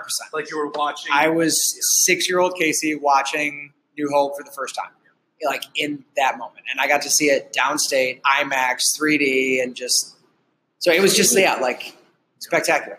Absolutely spectacular. Like a little teary. Number two. It's the only time I've cried during a Star Wars movie. It's when Luke dies. So I need to rewatch Last Jedi. Man, if you guys have not seen You haven't seen it now. It's too bad. Yeah, Brad's like, you're getting spoiled if you have not seen Last Jedi. But anyway, Is it? Yeah. By this time, Yeah. shoulda. I'm sorry, but like, I loved the movie. I really did. I was so surprised at some of the negatives that came out for it. Like, I finally got to a point in my life when someone's like, "I hated it," instead of me being like, "You're an idiot." I'm like, "Well, tell me why." Yeah. And even though my inner monologue is, "You're an idiot," but at least learn to control the outer part of it. And just to try and understand where they're coming from. And I still have not heard a legitimate reason that I'm like, okay, I can see where you're coming from. Like, it just seems like a lot of, I don't know, but. well, I said my problem with the second movie was my own fault. What was that again? So, High first, expectations. and here's what. Oh, I had him too. So, and here's what happened. I didn't know how good episode 7 was going to be. Yep. Okay. Fair enough. I don't think anybody did. It was amazing. Yeah.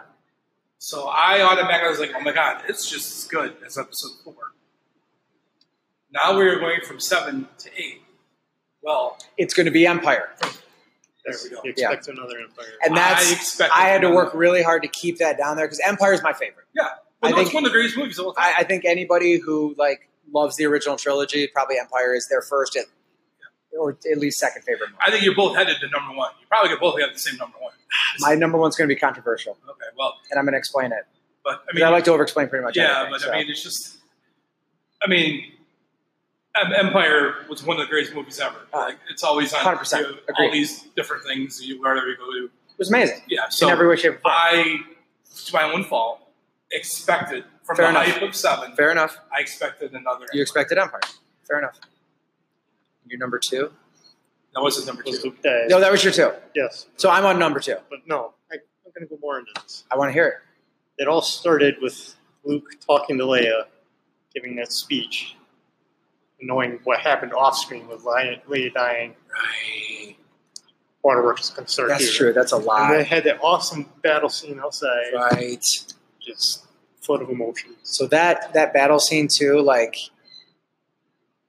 in a world where I'm like, they can't show me anything visually that they haven't already showed me, and then to do that with the red dust, and it was just like, you guys are amazing. Like, but it wasn't just, and then they pan in, they pan out. You get these large scale, like just panoramic shots. It was and then amazing. You'd be right in, face to face with the lightsabers crossing. It's just, to your point, like.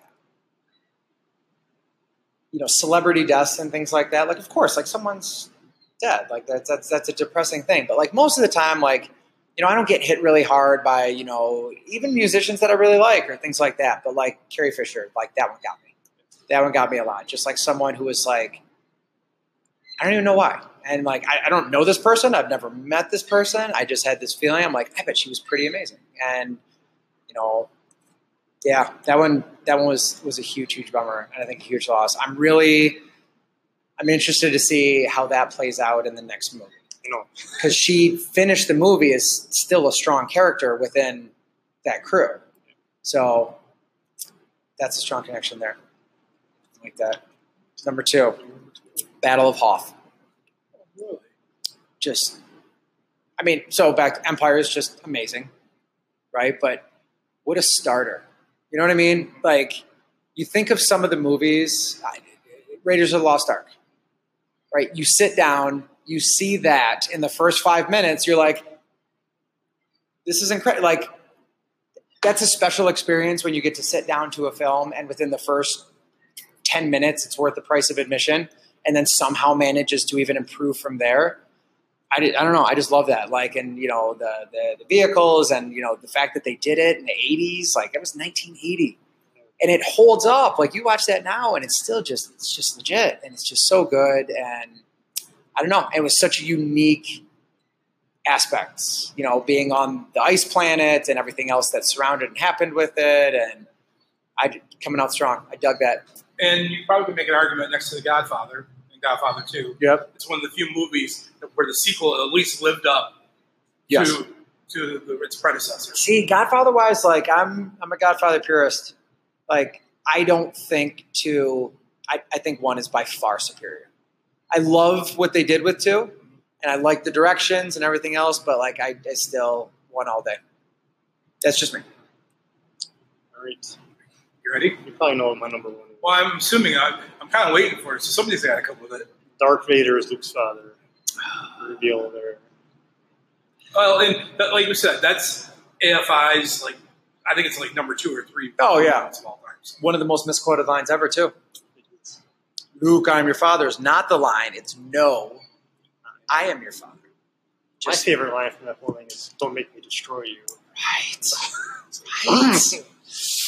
That whole, like, the whole battle between them on Cloud City, like that made the short list because that whole part was just great because it's like you saw Luke's skill set, but clearly he just was no match, and you learned something about, like we've talked about here on this pod, being young and thinking you know that all. Right. And jumping. Fools rush in. Exactly.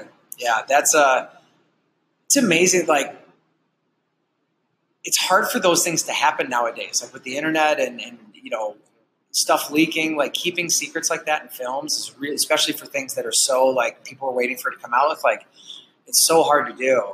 And it was funny. There was a girl who works out here. We're having a conversation one day, and something comes about Star Wars. She's like, "I've never seen it." She's my age, and I'm like, "What?" So we successfully managed to shame her into watching all of them, and it was kind of like anticlimactic because we're like, "What'd you think?" She's like, "I feel like I've already seen them."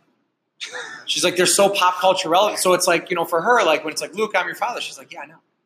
Everybody knows that, right? Like, I just misquoted the line myself. But I can see it. Like, I can see her point. Right? Yeah. But yeah, so I think to your point, we almost sometimes forget the significance of that. Like, that's one of those things that you have to rewind and put yourself back at like 6, 7, 8, whatever you saw that for the first time, and just because it's like we've accepted it. It's just like, yeah, of course, everybody knows that.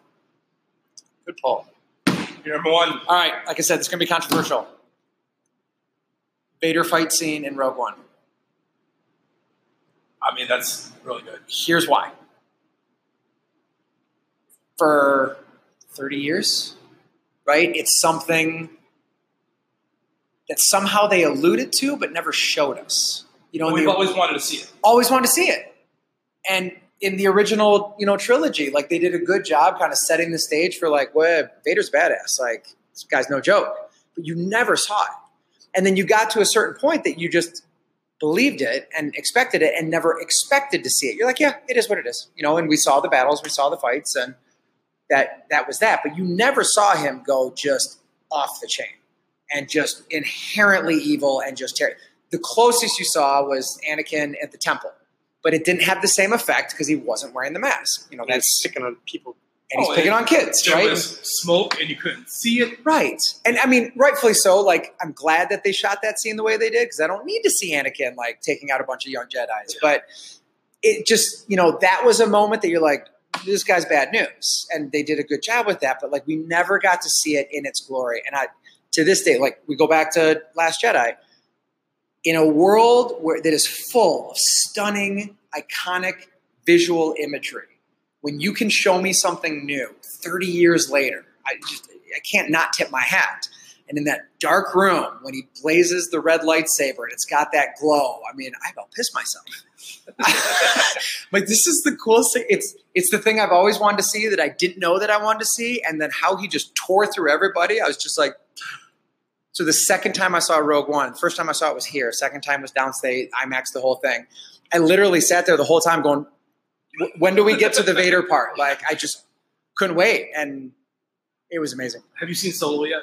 No. And neither have I. I have not. Brad has seen Solo, and he liked it. Yeah. We were talking about it. I loved Rogue One. Oh, Rogue One just blew me away. Which, my expectations were super low. Which made me disappointed that I haven't seen Solo. Yeah. But, I mean, in all fairness, like, and I sound like a spoiled rich kid right now because it's, there was a time that we would have killed to have all these, let's call it geek culture movies. And now it's almost hard to keep up. Like, I haven't seen Infinity War yet. I just saw Black Panther on a plane coming back from San Diego. Like, I know, I can feel your judgment. Shame. I know. And I haven't seen Solo, but it's like, there was a time that's like you buy your tickets way in advance and you're waiting outside the door and you'd schedule the babysitter and do everything else. And now it's like, there's like one a month. So do you want to run me and Casey in, or did you want to do a segment? We'll do a segment. But I have one thing to say. Yep. I was listening to this podcast on Schooled a couple weeks ago. And they're reviewing the top 100 AFI movies of all time. And they were talking about Wizard of Oz. And they brought it to Star Wars. The two stories are sort of the same. Really? Yes, because you have Luke. Oh my gosh, I never, ever, ever connected that. But you're so right. I was like, oh, Bradley just blew my mind. that's what I'm here for. Never put that together. Yeah, it's a good podcast.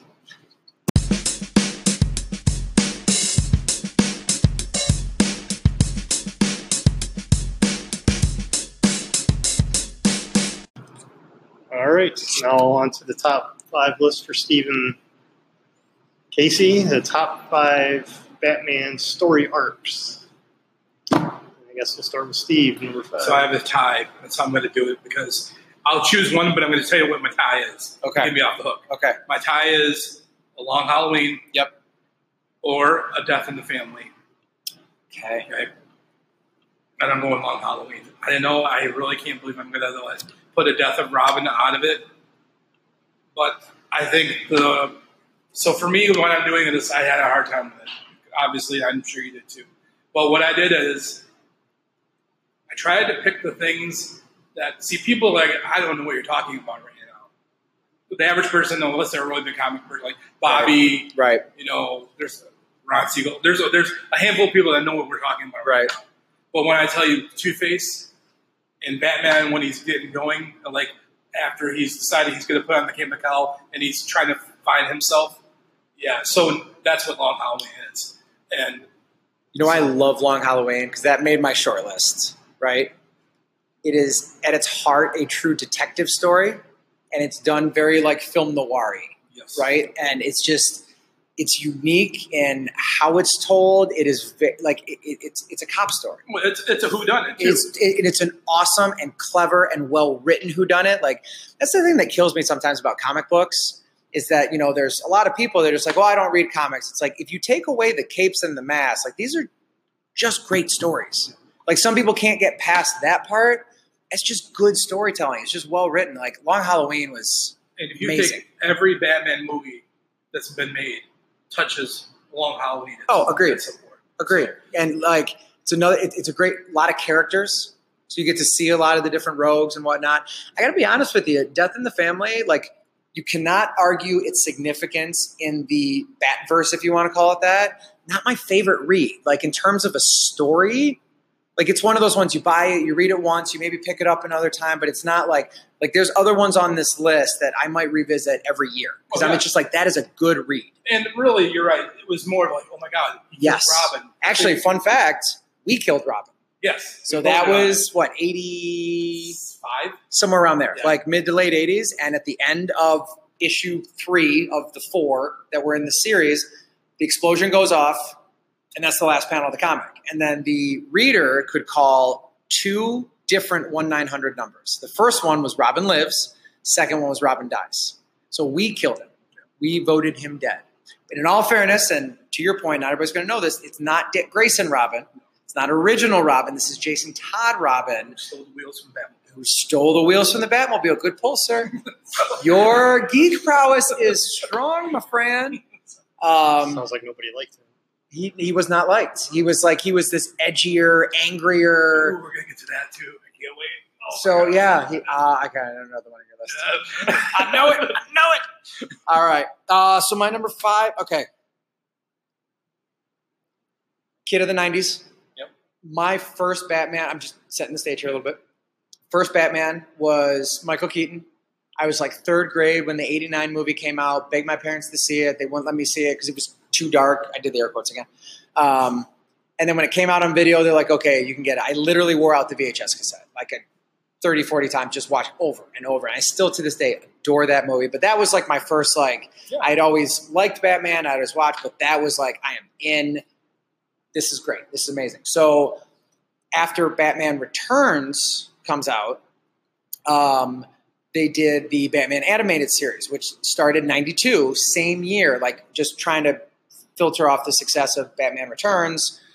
And that was Bruce Timm, and I can't remember the other cat who was the writer. I don't know, but Batman animated series, I still watch it. It's so good, even to this day. Like, it's one of those things that was a big part of my childhood. And then when I started revisiting it when I was older, I'm like, oh my God, this is amazing. Do you remember the Grey Ghost episode with Adam West did the voice of the Grey?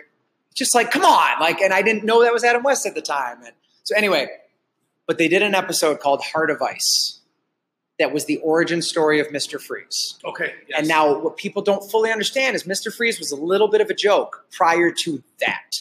That is the moment that Mr. Freeze became a legitimate character that people actually cared about because they humanized him and they made it, he was this doctor who was specialized in cryogenics, and his wife had like McGregor's disease or some sort of incurable muscular disease, and he froze her to try and solve it. Great time. Oh my God. And I don't know who the voice actor was who they got to play Freeze. So deadpan. Batman animated series is on Amazon Prime. Watch it. Yeah, it's so the episode's called Heart of Ice. It's amazing. I mean, the complexity, like for a cartoon, it's spectacular. It's to this day like one of my all-time favorite Bat stories, and it was just so well done. And at the end of the day, and we're going to talk about this later, and I'm going to contradict myself, but what makes, in my opinion, good villains is ones that you can empathize with. You're like, okay, you're a bad guy, but I can see why you did it. And maybe I might do the same thing. And that level of empathy really draws you in and makes that character complex. So, no, we can't do this. We're not going to do it. Number 4 for me. I'm not going to do it. All right. Number 4 for me. Whole episode. Number 4 for me is Court of Owls. What does that say? Right there. Court of Owls. Thank you. So, because first of all, I love that the fact it was only written like 10 years ago. Oh my God, it's brilliant. Yeah. It's just brilliant. And it kind of rebooted Batman in a way. Oh, that was the first big story in New 52 with Snyder and Capallo.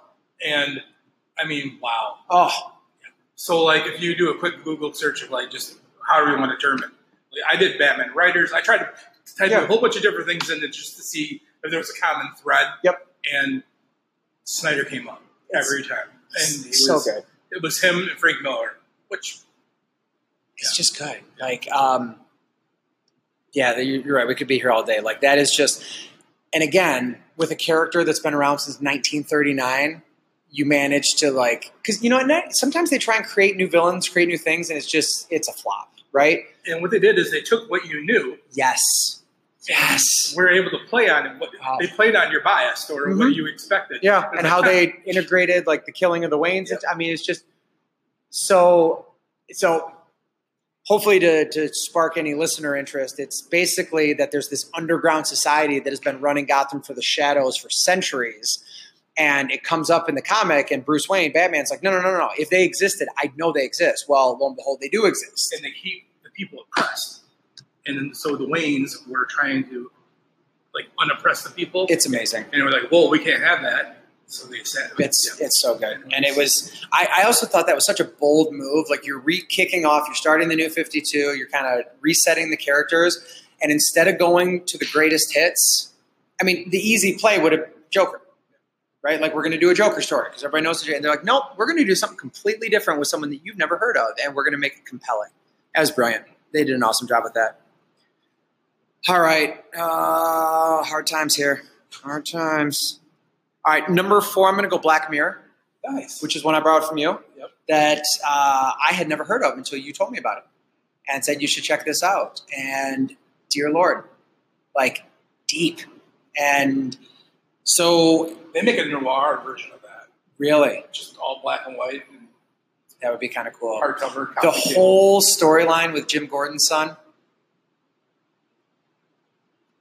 This is probably never going to happen, right? But I almost don't want to say anything more about it for anybody who's listening that might be just curious enough to pick it up because it was not your normal Batman story and it went to some really unique places and they did a really cool kind of reveal and it gives you an opportunity of what they could do down the road. Oh, completely. Just like Flashpoint, how I keep I hold the vigil that they'll somehow use Batman. But I would highly recommend checking out Black Mirror. Like that one is, it's a very unique story and a lot of unique stories, and it really stuck with me.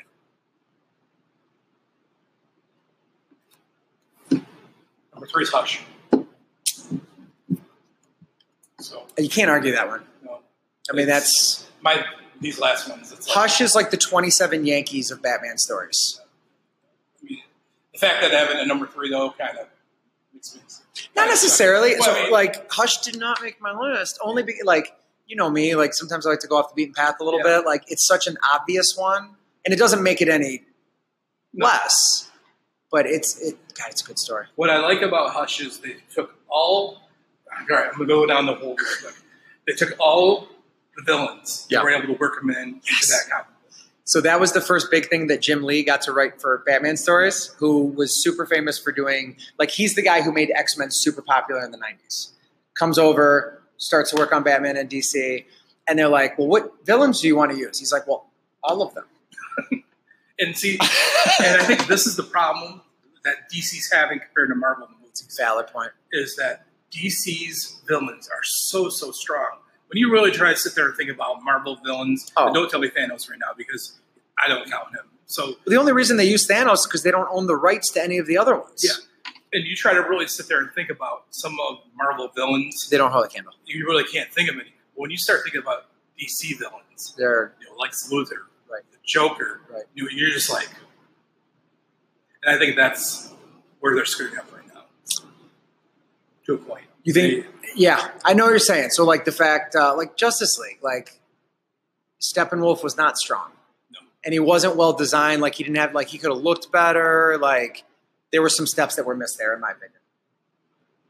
Just have Zack Snyder stop having them direct your movies.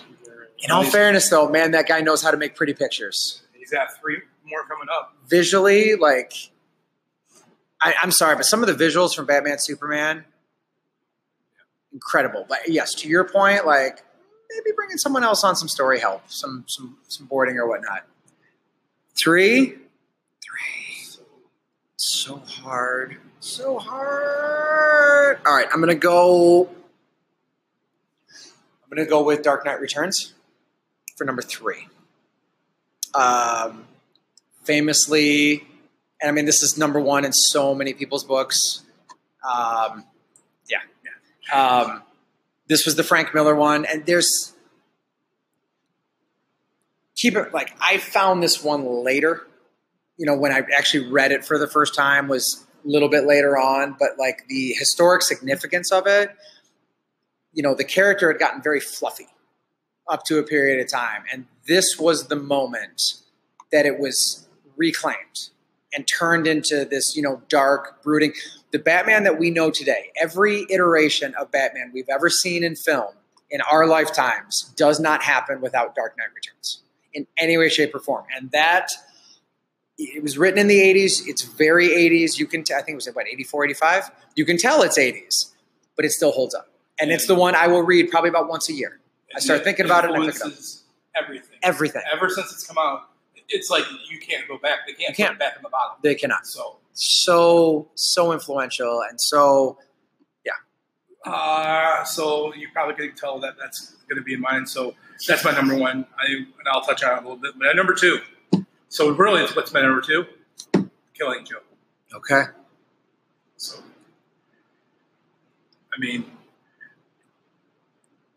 I think that there's a distinct opportunity there for them to right the ship by using, maybe not making the movie Killing Joke. I understand. But Like using that as a platform. yeah, you have to understand. I mean, you just touched on it, but there is a darkness that is in DC Comics, which they touch on it, and that is the difference between Marvel and DC. That when you're sitting there, a lot of them are bright. Marvel. That was my problem with Justice League, is I felt like Batman versus Superman owned that and said, listen, you guys got this. We're going to go this way, and we're going to be true to our characters because they're dark characters. Yeah.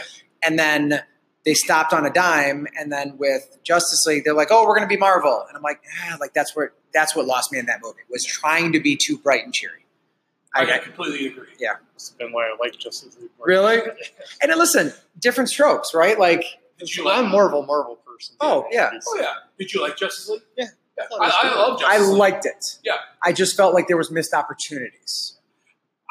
Oh yeah, 100%.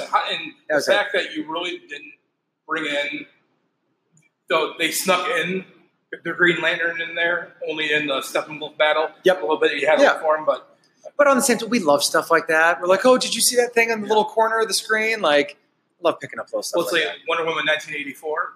They're saying that how they brought back her boyfriend, Steve Trevor? Steve Trevor. They are actually saying that could be Marvin Martian, No. or not Marvin Martian. Martian Manhunter. Martian. Sean Jones. And he's. They're saying that could be the way. Do you watch Supergirl at all? No. I didn't want to like it, but my God, it's good. So anyways, the Killing Joke. So those of you who don't know, it's really what happens is Joker backstory. Yeah, the Joker backstory. Which had never, like, Joker was a character that appeared with no backstory. And I'll tell you why Killing Joke did not make my list. For that reason. I loved the mystery of the character. Like, don't get me wrong, Killing Joke, read it. It's amazing. It's well written. It's awesome. I own it. I love it. and it's the art of it. Is gorgeous. Beautiful.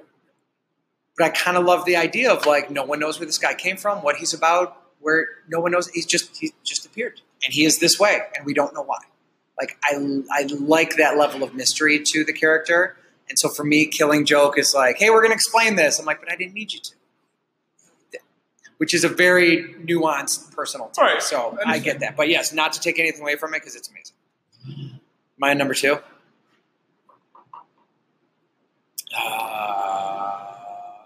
This is a tough call. Okay, so I'm going to go.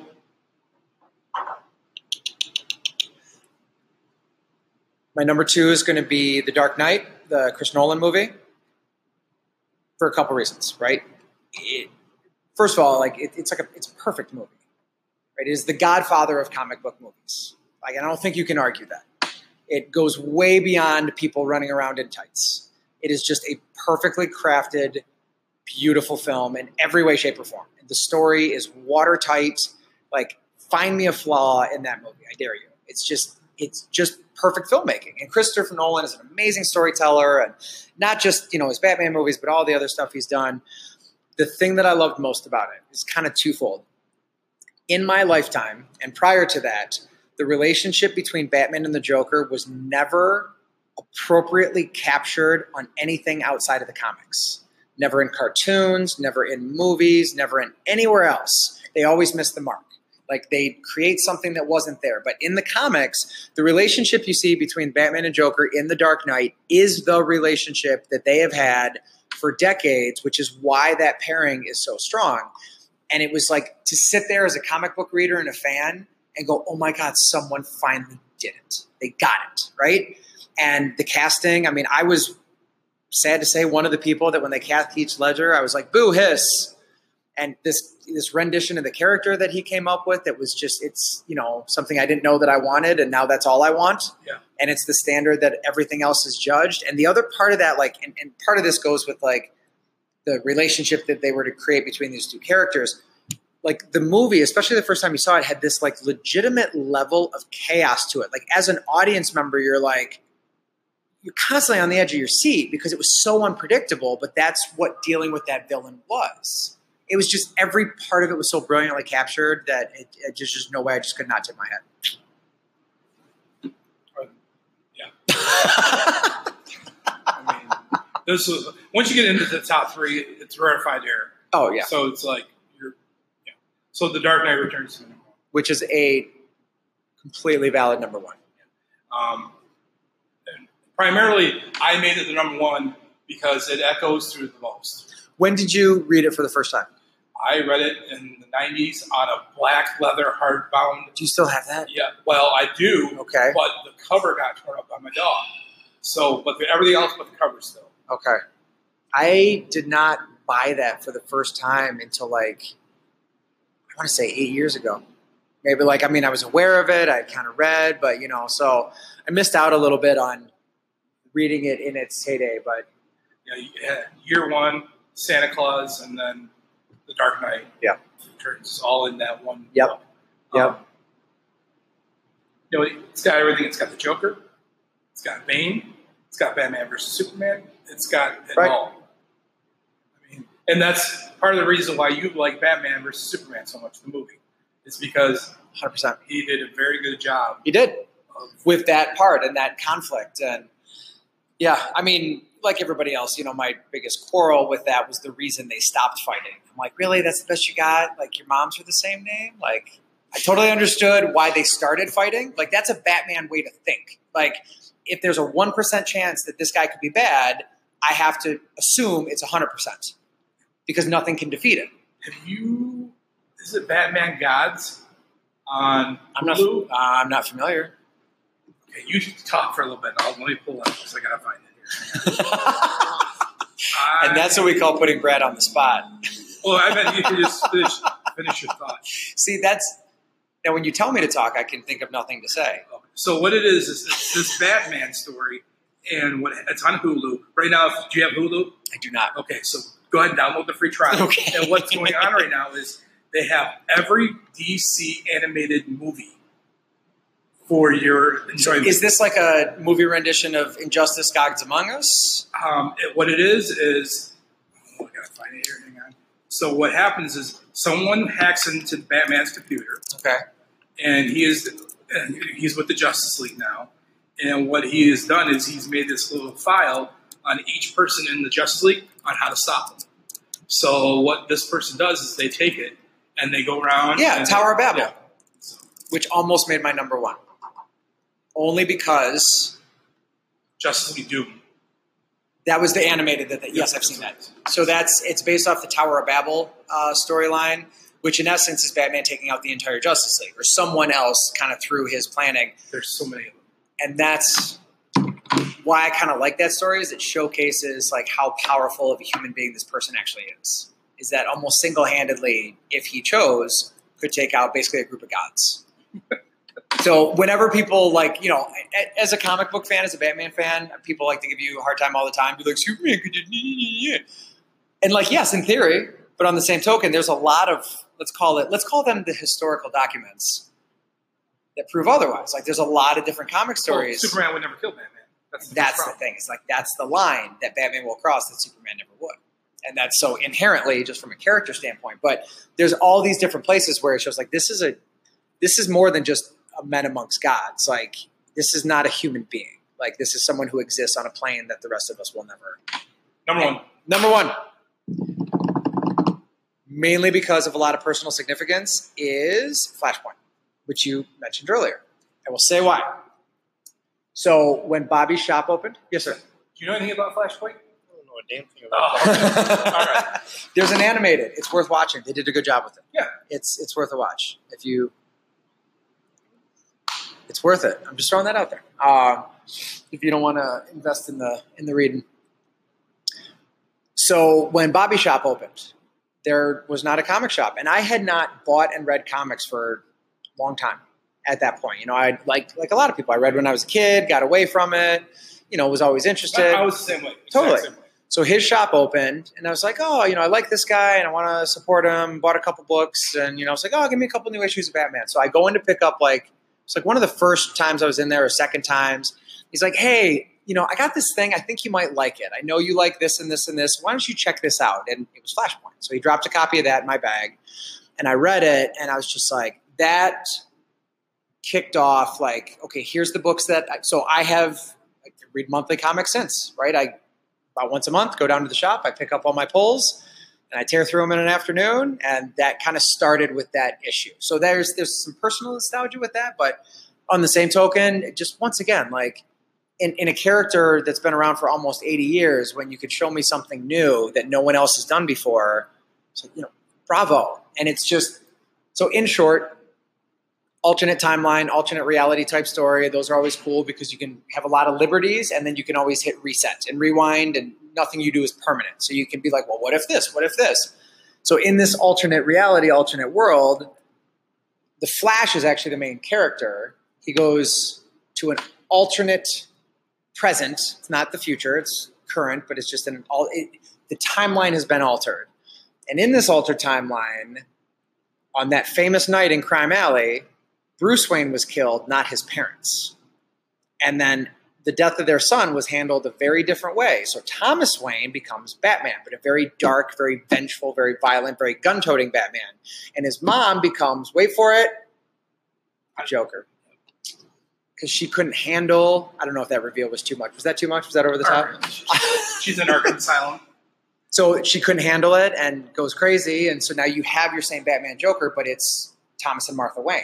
And the whole story plays out, and like it's this kind of apocalyptic type world where the Atlanteans are battling the Themyscirans that are led by Wonder Woman and Aquaman, and it's just good. And it kicked off the New 52. That was kind of the platform that launched. So now that I've told you that, he just told you that. Now think of, I think it's the beginning of Batman and Superman, when you see Bruce Wayne's parents getting murdered, and you think of who his parents are at that time. Yeah. Right? Now That's imagine the them. movie I want to see. So Maggie is the Joker. Denny is the rogue Batman. Can I buy my ticket now? I want that. Can I just give you my money? Every time. I think about that all the time. Oh, I would in a heartbeat. It'd be amazing. I That's do my have a number. question for you guys. Shoot. Who's your favorite Batman? Favorite actor to play Batman? I can't answer that in one person. So my Batman is Michael Keaton. Really? Because 89, right? Like that was my kickoff. Like, because I was a kid, you know, a lot of people who are a little bit older than us, like Adam West is still their Batman. That was like their first introduction to the character. So Michael Keaton was my guy. Like that was my Batman. In terms of if I had to look at all of them from a place of no personal bias and say who is best at playing this character as I know him, Ben Affleck, no question. And the thing is, hold on, before I always get that look. The problem, in my opinion, with Christian Bale is he was an awesome Bruce Wayne, but he was not a good Batman, right? The voice, he talked too much. Like there was aspects of the Batman character that he didn't do as well. But his Bruce Wayne was great, and he's an amazing actor. Like, I don't want to take anything away from him. But I think Affleck plays both roles better. Not What a about big Affleck fan. I love Ben Affleck as Batman. I like him And I as think anything. the failings that people don't like of Batman is the fact that there's a timeline going on right now where Ben Affleck has to play a certain type of Batman. I don't think I don't think they don't like Ben Affleck. I don't think they like the Batman and the Bruce Wayne where he's at. Right. They wanted to go back to being where he was at the Christian Bale. And Which I can see. That's the beauty of all of this is like all comics do is reinvent themselves. You know what I mean? I've like- said on the pod before that we know that Affleck wants to get out. Yes. And that's why I said you just kill him. Yeah. This movie, you kill him, and then you put him in the Lazarus pit, and then you can rebirth wherever the hell you want. That's You can a valid make point. him young as you want. You can go wherever you want after that point. But you're able to actually kill Batman, and they actually have an outlet set up for you to still continue the franchise and Yeah. let it go. Oh, yeah. You could have Superman take him to the Lazarus pit, That's true. put him in there. So we already have introduced Rawls, so we know that. Right? And it was what Is it people Raz or Raish? Raz. Did you say Raz Al Ghul? Yes. I do too. Yeah. So you have that opportunity. What I'm saying is the framework's there to do this. Yes. And still make it work within what they're trying to make movies. Right. That's a valid point. So the question is, who would you like to be Batman next? Here's where I'm not going to answer that. Because, again, when Heath Ledger was cast as Joker, like I was one of those people that was like, clearly I don't have that type of vision to see what actors are capable of. Like I see them as what they've done, but I don't always say, there's Like another Tom one that, Holland as Spider-Man. He's been he's amazing. Yeah, he's been perfect. He's great. And you haven't even seen Infinity War yet.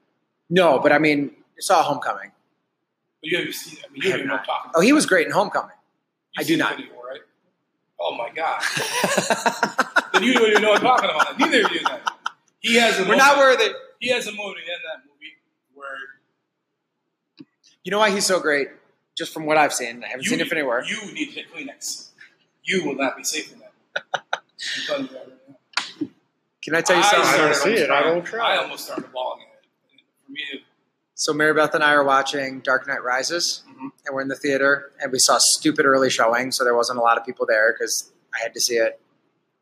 And it was towards the end where Batman's taking the bomb out over the bay, and it looked like they were going to kill him. And all the rumors were that this was it. The legend ends, blah, blah, blah, blah, blah. And they had done it in such a way that I'm like, I'm okay with it, right? But it was still like a little bit choke worthy. And she looks over at me. She goes, "Are you crying?" Oh, it was a moment. It would have been. I mean, it was nice how they had the rubble, and the rebuilding, and very Return of the Dark Knight. Good pull. All right.